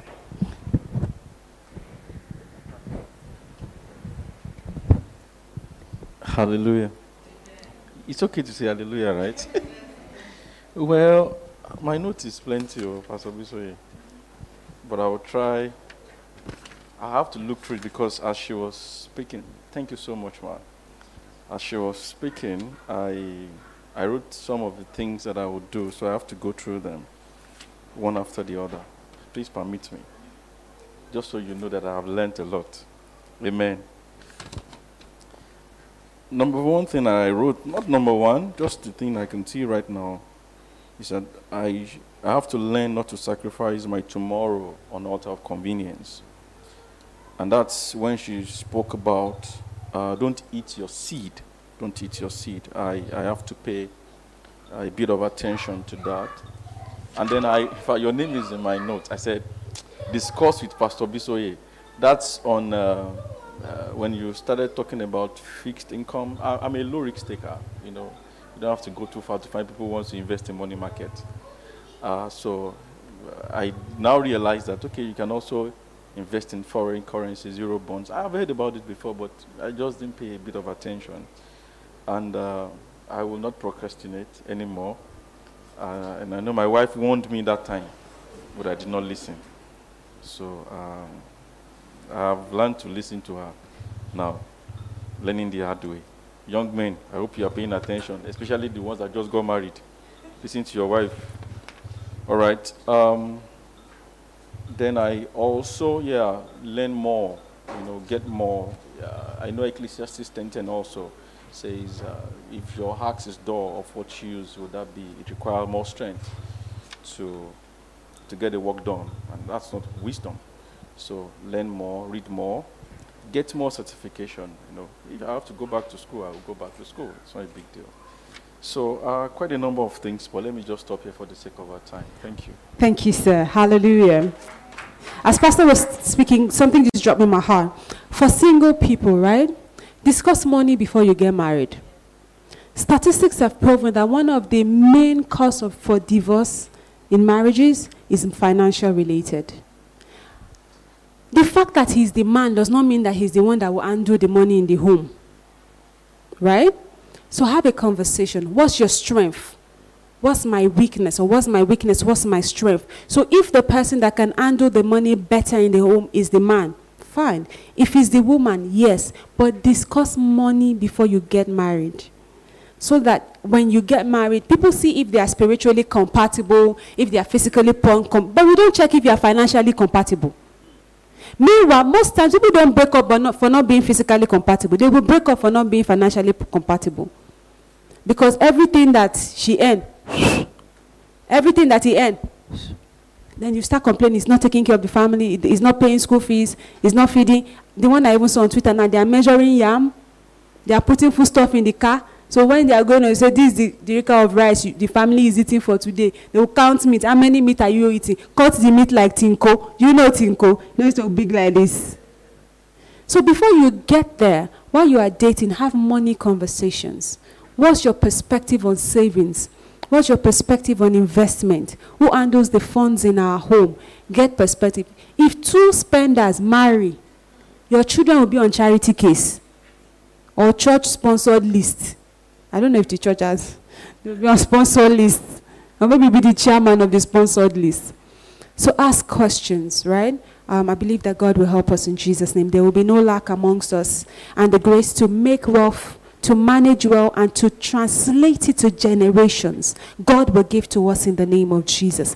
God will work our hands to make wealth, and the wealth will outlive us in the name of Jesus. We come against every distractions, and we thank God that from today on, the grace for transgenerational wealth is ours. Father, we thank you. We give you praise in Jesus' name. I don't know if anyone has any questions. Do I still have time for questions? Or? Yes, sir.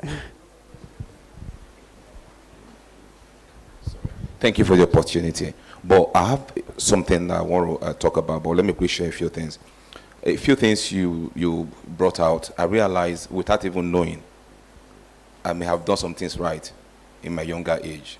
And one of such things we're talking about, when I got my first job, I realized when I get my salary, I pay my tithe, and I buy a book, and I buy a shirt. That was my culture. So, and I read a lot of books, I mean, at that stage of my life, and most of them still help me to date. But when I was 25 years old, my medical director in my first employment, one afternoon at about 2:30 p.m., he took me around the hospital, 60-bed capacity. He was telling me very clear things. He told me, my son, look at this place. I built it with the money I earned from the business. I never took a loan. He said, you will grow, but remember, loan is risky, so that you can have peace of mind when you sleep.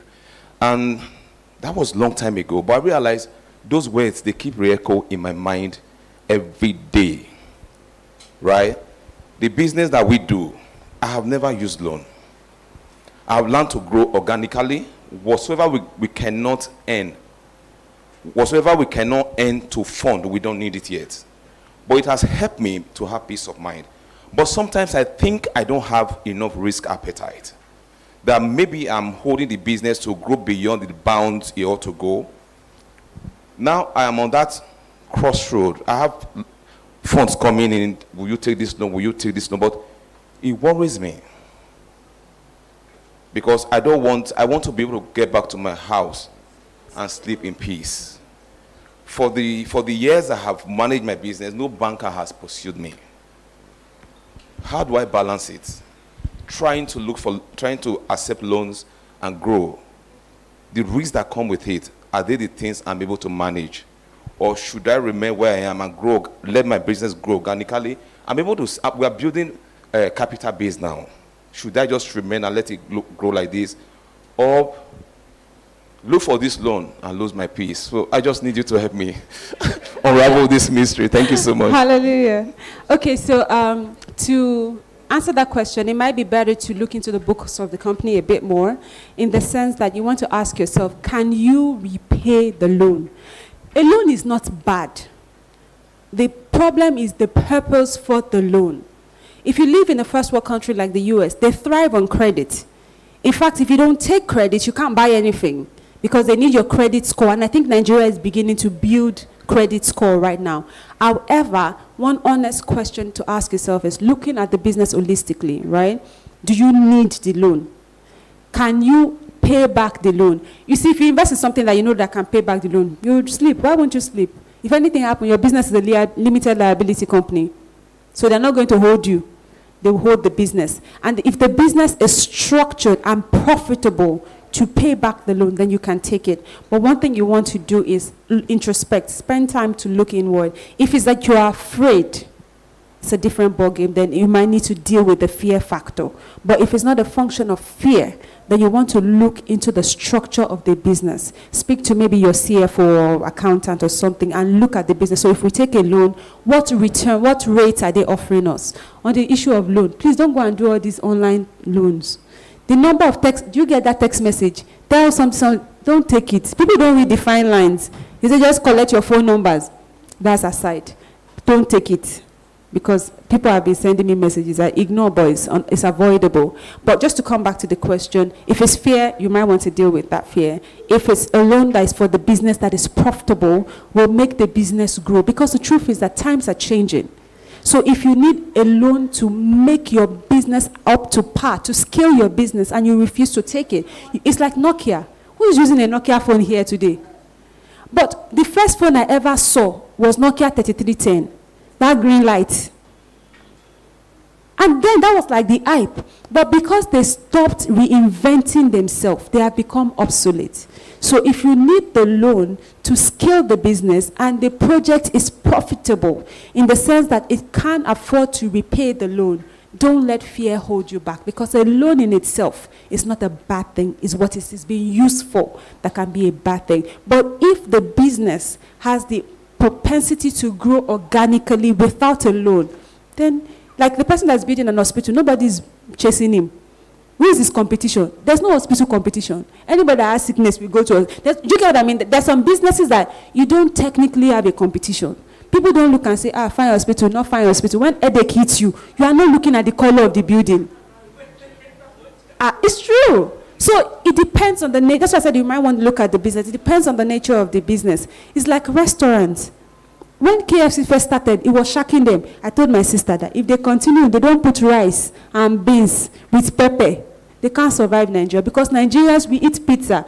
But now, Domino's is doing buy one, get two every week. Because that's not our nature. Our culture is that we eat spicy things. And God bless you, my sister. There's no eba, there's no fufu there. It's true. So you see that now KFC have closed most of their stores. You see Sweet Sensation, they change. Our new Burger King in VI, they will soon start. Just give them small time, they will get it. It's still shocking all of us. Me, I've not entered now. It's still shocking all of us. After like 3 years, the Burger King, you know what I'm jealous here. So that's the nature. So there are some businesses that you know. Nando's came to Nigeria. What happened? Nando's have gone back. Because you are not putting a bar. There is no okra, seafood okra. So it depends on the nature of the business. So just check the business. If it's necessary, get it. If it's not necessary and you can scale organically, then it's fine. Yes, fine. Yes.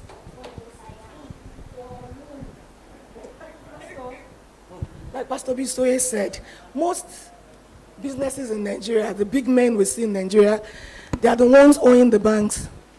Dangote, his loan portfolio in banks is, do you understand? So loan is good when you, like she said, what you want to use it for. Look at what Dangote is doing at the free trade zone. I'm sure the banks in Nigeria, they're happy they gave him the loan. Then one thing loan will also do for you is to tell you that, okay, this is not my money. I need to work harder. I need to pay. I need to sleep. So when you have it, it makes you to get your business to a better level and also make you and your staff to work hard. We need to pay. It's not my money. Because, okay, it's my money. It's my 5 million. If anything happens to it, it's my money. But when you know the loan is from the bank, it helps you to say, look at our project. We are, yes, it challenges you to do better. That's what I feel. Amen. Great. You have a question? Yes, sir. Praise God. The question might be funny though, but I wanted to ask, Ma, is thrift a good way of saving? Like all these ajoda. Your office people just come up and tell you, hey, we have 8 people, we want to do 40K every month. You want my honest answer? Yeah. Or do you want a doctored answer? My honest answer, ajo is not a good investment. It if I'm not the first person to pick the ajo, now let me tell you the math. No, let's do the math, right? So let's say 100,000. Yes. We're doing for a year, 100,000. And then we send money to someone's account. So the first person gets 100, and you are number 12. You are December because you want dirty December. Yes. So every month you have sent 100,000. Bank transfer fee 50 naira. Yes. And SMS and all of that, right? Yes. So 50 times 12, that's 600 naira. The day they all send back to you, they will still charge you another 50 naira for, okay, you are fine. They'll still charge you another 50 naira for stamp duty. That's another 600 naira. So 1,200 has gone on transfer charges, right? Yes. When you gave the first person the 10,000, 100,000 naira, inflation rate in Nigeria then was at 11%. By the time you get to December, when you are packing, inflation rate has reduced your money by 15%. So what you are getting that you think you are getting 1.2 million naira, you are getting 1 million naira based on bank charges and inflation, right? However, if you are number one packer, when they give you money, you don't even like risk. You don't like to shout. You just take that 1.2, just put it in money market, 8%. You will, by December, you will willingly pay the person. Do you get what I mean? So thrift is not bad. It's a way for you to cultivate the saving culture. However, if you are not the first packer, if you are not the first recipient, I've put packer in my mouth now. If you are not the first recipient of the contribution, I would rather you automate your savings into a money market fund, right? So if you put a standing order, your salary comes in on the 26th. You put a standing order for the 27th. So that same 100,000 is being deducted from your account automatically on the 27th. It goes into your money market. From there, you can then decide, oh, there's an investment opportunity that I've researched and it's lucrative. I want to take advantage of it and will earn me better income. But at the same time, the company does what the ajo is doing for you. It's automated, but it's also earning you a better return on investment. So if you even do it for a year and they pay you 8% on your 100,000 in a year is 80,000 naira. Okay, ma. Thank you. Please, the last questions I have, I actually wrote them down. I have one that said, should you feel bad, like when you have dependents on you and you have, like, the salary is coming, you're trying to do other businesses to make ends meet and all, then you have dependents on you, you need to give this person this, you need to sort this out. Then also, can you also advise that you give money to an organization that helps you with investing, stuff like Cowrywise and the likes of them? Okay, second question first. Yes, if you don't have the time or the know-how, it's better to put in a company that you're sure can invest it from you. So yeah, you can use all those companies. Just research, because right now a lot of companies are collapsing, especially all this tech, agri-tech, and a couple of them are running into trouble. So you want to check with SEC. You can check online to see that the company is regulated. Once the company is regulated, then you know that if anything happens, SEC has a buffer, or at least they have your back in terms of legal backing. So yeah, you can invest in such companies. Now the second question, should you feel bad? Okay, so I said that scripture that says the poor you will always have with you, right? It's my philosophy is part of your budget should be given. And that's why I wrote that giving is one of the pillars of personal finance. So what you want to do is set aside a portion of your income for giving. Now, when you exceed that portion, you tell the person to wait till next month, except it's an emergency. Right? Because the truth is, people will always have needs. One thing I also realize is that if they don't get it from you, they'll get it somewhere else. You are not the Alpha and the Omega. Neither are you anyone's creator. So you can set a budget that, okay, every month my giving is going to be 10, 20% of my income.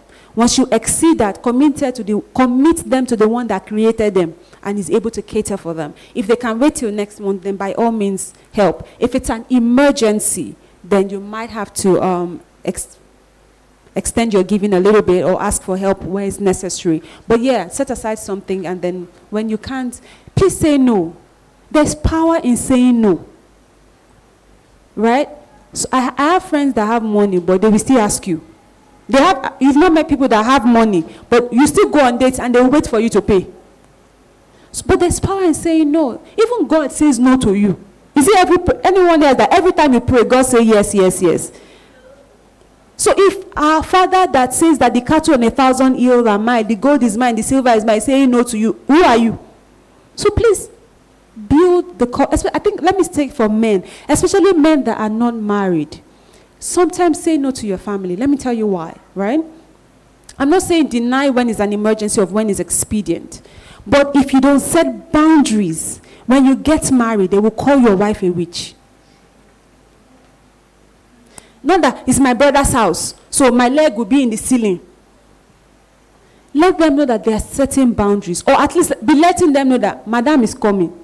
And when Madam comes, not that when Madam comes, life now happens. Your 10,000 now reduced to 5,000. They will now say she's the witch. She does not want you to take care of your mother. So when you are single, educate your family, right? If when you marry, you are able to still meet your obligations, please do not reduce your obligations. Don't get me wrong. I'm not saying that your wife is an excuse to go down or back down on your responsibilities. No. If you can, exceed them. What I'm saying is set certain boundaries. Understand that saying no is okay. Right? And when you can afford it, saying no when you cannot afford it is okay. Let me rephrase that. Saying no when you cannot afford it is okay. But when you can afford it, then by all means, as much as God gives you the grace to do, please go ahead. Yes.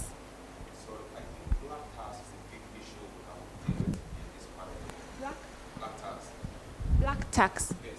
People have to really expect you, give to them is your responsibility. Sorry. But I think it's a cultural issue here and has made a lot of us very poor that we would have been. and it gives a whole lot of sense of entitlement, yes. Because they believe, oh, I will just go like, I've learned to over time manage such issues. People don't even know how I'm faring. Nobody cares how, I mean, if your job is even okay, if how you're coping, you have a family, how you're paying the bills. But anytime you get a call, there's a demand. I feel that's very, very offensive. And the truth is, there's no polite way to talk about it. If it is wrong, it's wrong. You have to set the boundaries early enough. I have a family who's my primary priority. Whatsoever I have left, if it is left, you can queue up. But I think that's just how it is. But I think in the recent, black tax has made a lot of us, mostly not just Nigeria, Africans, because it's a cultural thing. And they believe I sent you to school. I would have even gone to school if you didn't send me to school. They believe I sent you to school, that you must do this, you must do this. It's a burden. I think we have to see how we can navigate around it. Thank you. Yeah, actually, very right. I think that a lot of parents see their children as their retirement package.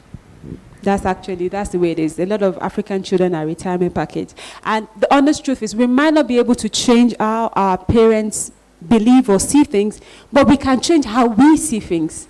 So I guess trainings like this help us to ensure that when we get to their age, we are not our children's retirement package. So we might not be able to change our parents, but the change can start with you. So let's ensure that when we grow old, I remember my son one day was asking me, he said, so when I grow up, I'm going to build my house near you. I say, lie, go far.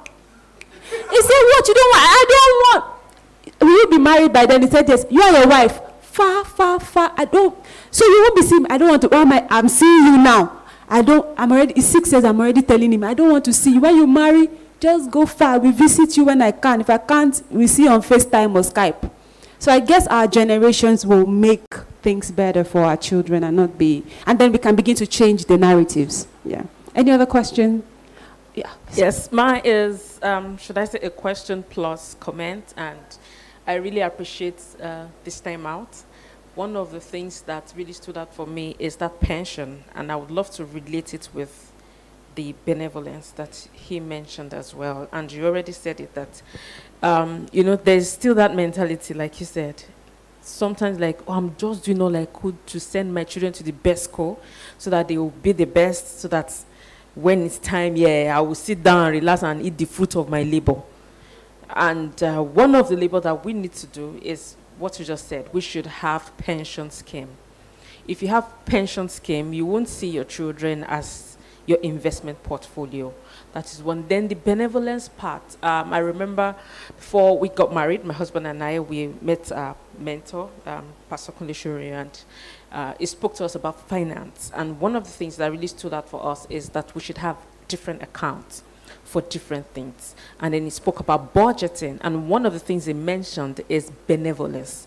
He said, have an account for benevolence. He said, because you must understand that the terrain, or wherever it is that you are meant to be a giver as a family that you are. You have people who will come to you, even if not family members, neighbors, or people who really see you or know you. Even from social media, some of us will receive messages that, oh, can you help me out? Can you help me out with that? Have an account for benevolence. When you exhaust that, that is it. All right? Don't beat yourself up. Don't think, oh, but because you already planned. Even Jesus said, how many of you want to build a house and you will not sit first and count the cost? So we must do things the kingdom way. We must really deliver ourselves from pleasing people. That is how we still tend to feel entitlement, you know, the entitlement mentality and all of that. So have a benevolence account as a family or as a personal person. Once your money is coming, you remove your tithe, like you said. You know, there's so many things that you've mentioned that we really have to do.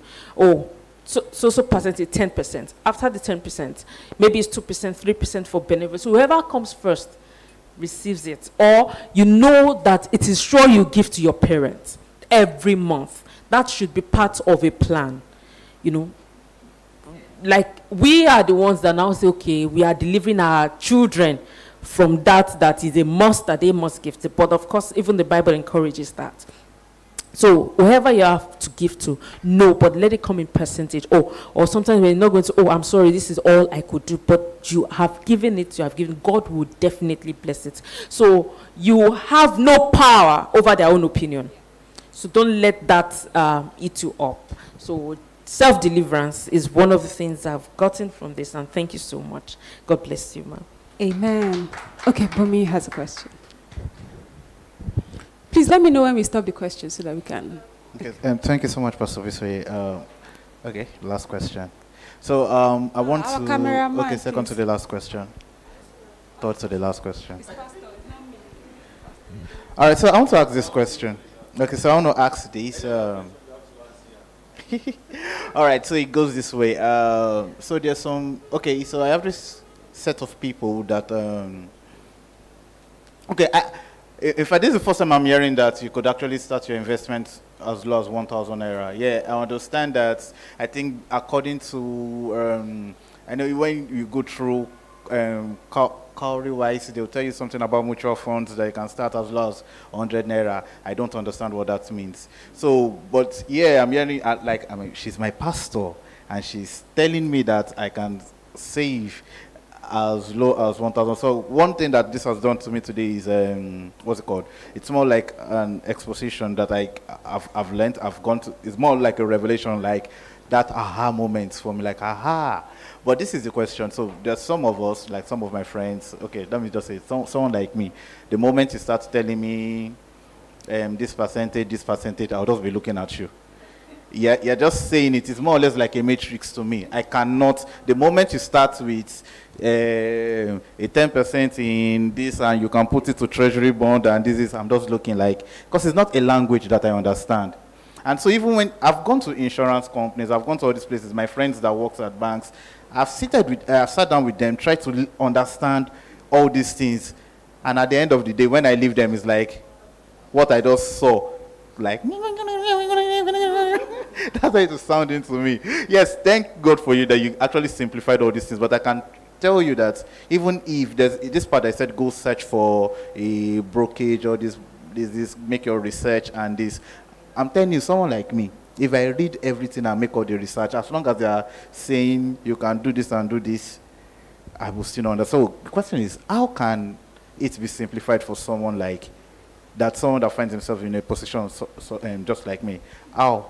Okay. For someone like you, that's why I said it's also open for you to work with the professionals. If the percentages confuse you, then a professional will definitely sit you down and say, okay, what do you earn?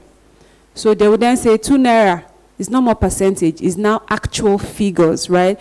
But if I do that for you here in public, it's not applicable because your situation is peculiar, right? Alternatively is, I don't know if you know how to use Excel. Do you know how to use Excel?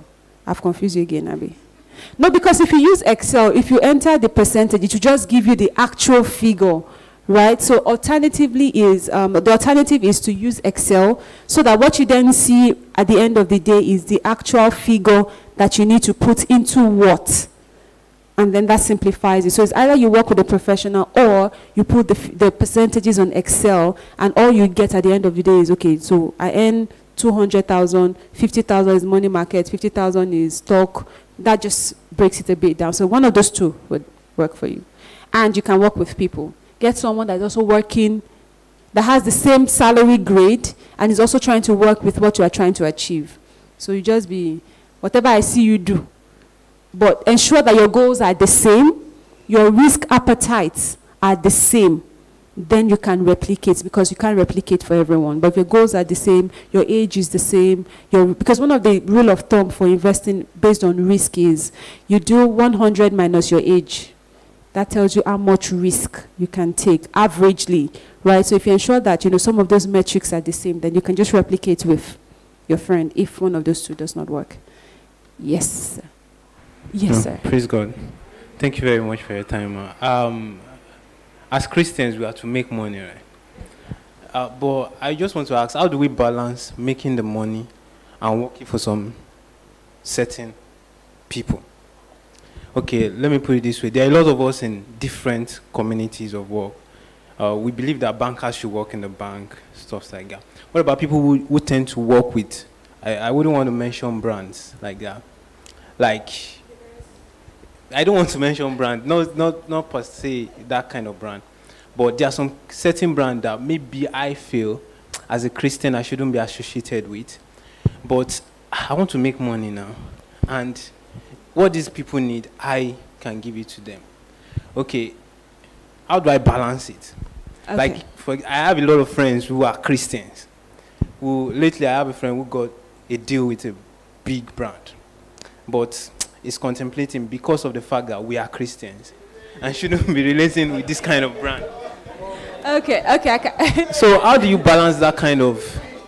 And I feel like young Christians like us, most of the time we get carried away with the fact that I shouldn't be associated with this kind of line, but I want to make money. Okay. The way to do that is, right? There's no one blanket fit all rule. You have to be honest with yourself. And I thank God that our relationship with God is personal. It's not general, right? So you need to ask yourself, check your conscience and ask God, do you want me to do this? The truth is, some people might not be able to, because God is not in line with their purpose and their conscience. The Bible says that all things are lawful for me, right? But not all things are expedient. It says all things are lawful, but I will not be brought under. What that means is some things that we even consider Christian, for some people is not right. I did not confuse you. Some things that we consider a Christian, consider Christian things to do, but God will insist that for you, it's a no-no. So what do you do in that kind of situation? Meanwhile, for someone else, it will be okay. Right? So you have to then dig into your personal relationship with God and get to a place of fellowship with God and say, God, I want to buy this. Should I go ahead? And if your relationship with God, He would tell you, yes, no. I was working in a company before. When I left to serve in a church, my boss called me and said, are you normal? Tell me your new salary. I said, I'm even taking a salary cut. It was like, I'm going to increase your salary. I'm going to promote you. And I'm like, nah. So it wasn't, my job was not a sin. It was just a purpose alignment issue. So when you get offers, right, our litmus check is the word of God. Is it considered a sin in the word of God? If your answer is yes, it is a sin in the word of God, then ask God if you are still confused. Some things are blanket, right? If they tell you to come and do smoking advert, you don't, except you are looking for someone to endorse your sin, you don't need a pastor to tell you that you should not smoke weed. Health reasons will tell you shouldn't smoke weed, right? If they tell you to come and sleep with your boss's wife on TV now, or just kiss someone on TV that is not your wife, you don't need a soothsayer. It's not a sin. Well, it's a sin to fornicate. Don't let me say it's not a sin. I was thinking of kissing my head. Do you get what I mean? There's certain things that you know that they are sin, right? If they ask you to do it, if you are asking, you know what the Word of God says. At the end of the day, the Word of God is the litmus check for everything that we all do. So the first check is, what does the Scripture say about this thing? If the Scripture says you can do it, then you still need to ask God, is it lawful for me? If the Scripture says that you cannot do it, sorry, what are you asking again? No, it's not mentioning brand. If that's another. Do you understand my question, right? The first check, the Bible. If the Bible says no, it's a no. Anybody that tells you otherwise, something is faulty, right? If the Bible says it's a yes, and you still feel uncomfortable in your spirit, then you need to ask God. And I'm sure you hear God. If you hear from God, He will tell you if this is what He wants you to do and if this is not. And you have to be comfortable with walking away from some good deals. I think that that's something that a lot of Christians are not. Everything is not favor from God. Every open door is not God that opened it. So we have to be okay with walking away from some doors, because the devil will open some doors to you. When we get to that point where we are okay with saying, this door is not from God and I'm okay with walking away from you, you'll find that just on the other side, God will open a bigger door for you. So be comfortable with saying no.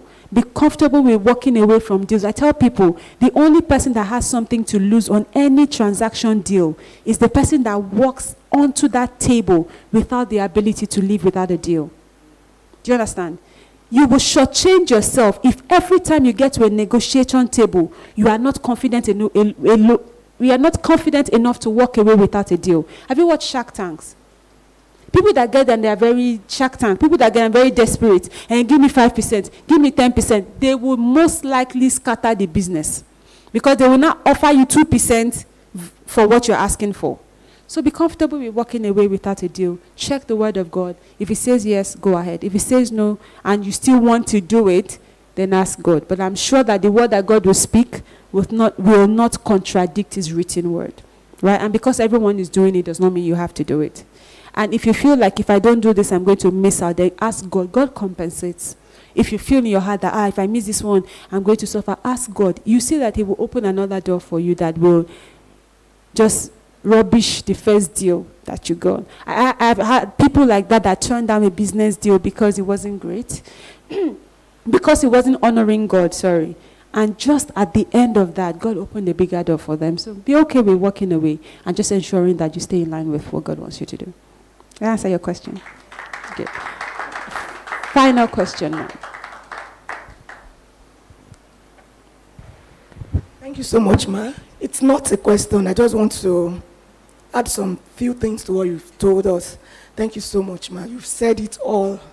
As in, it's like in all my years, I've not heard some of the things you've said. So I'll just start from where you stopped with what that brother said.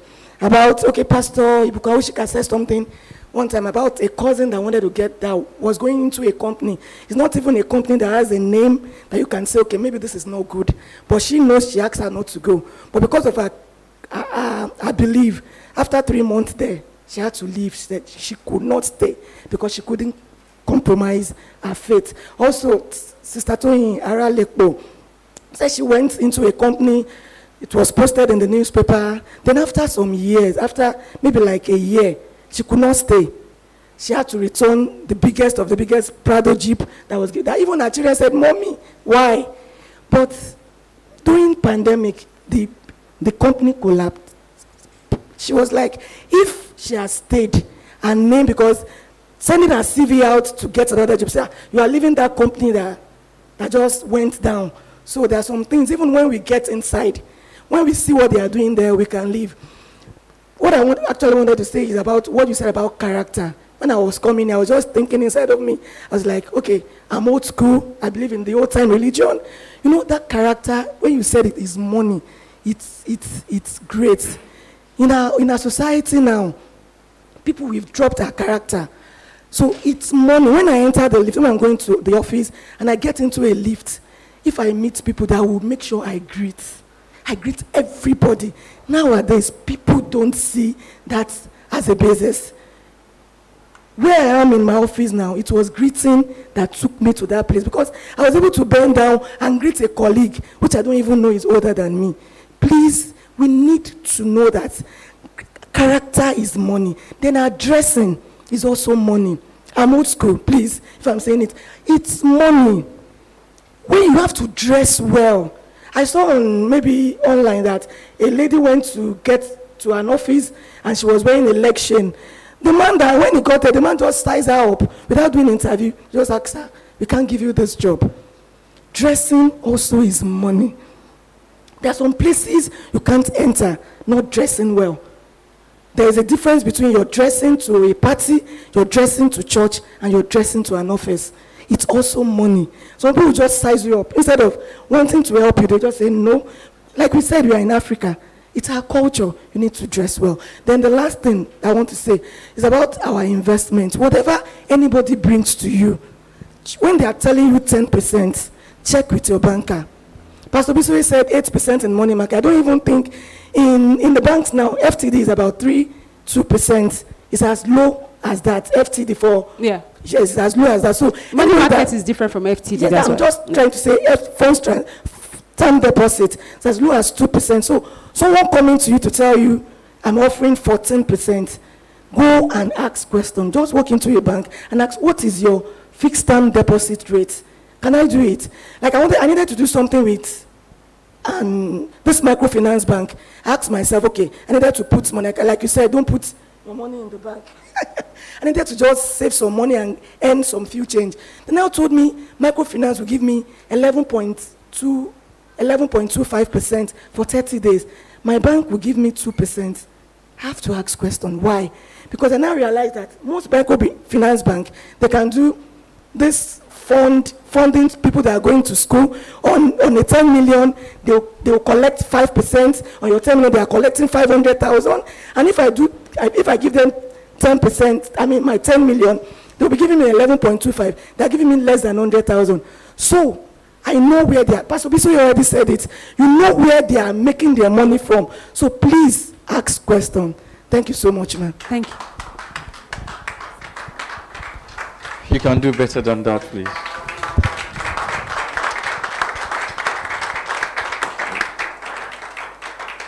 You know, you didn't have to pay for this. The church didn't pay for this. We did not pay her. So you can do better than that.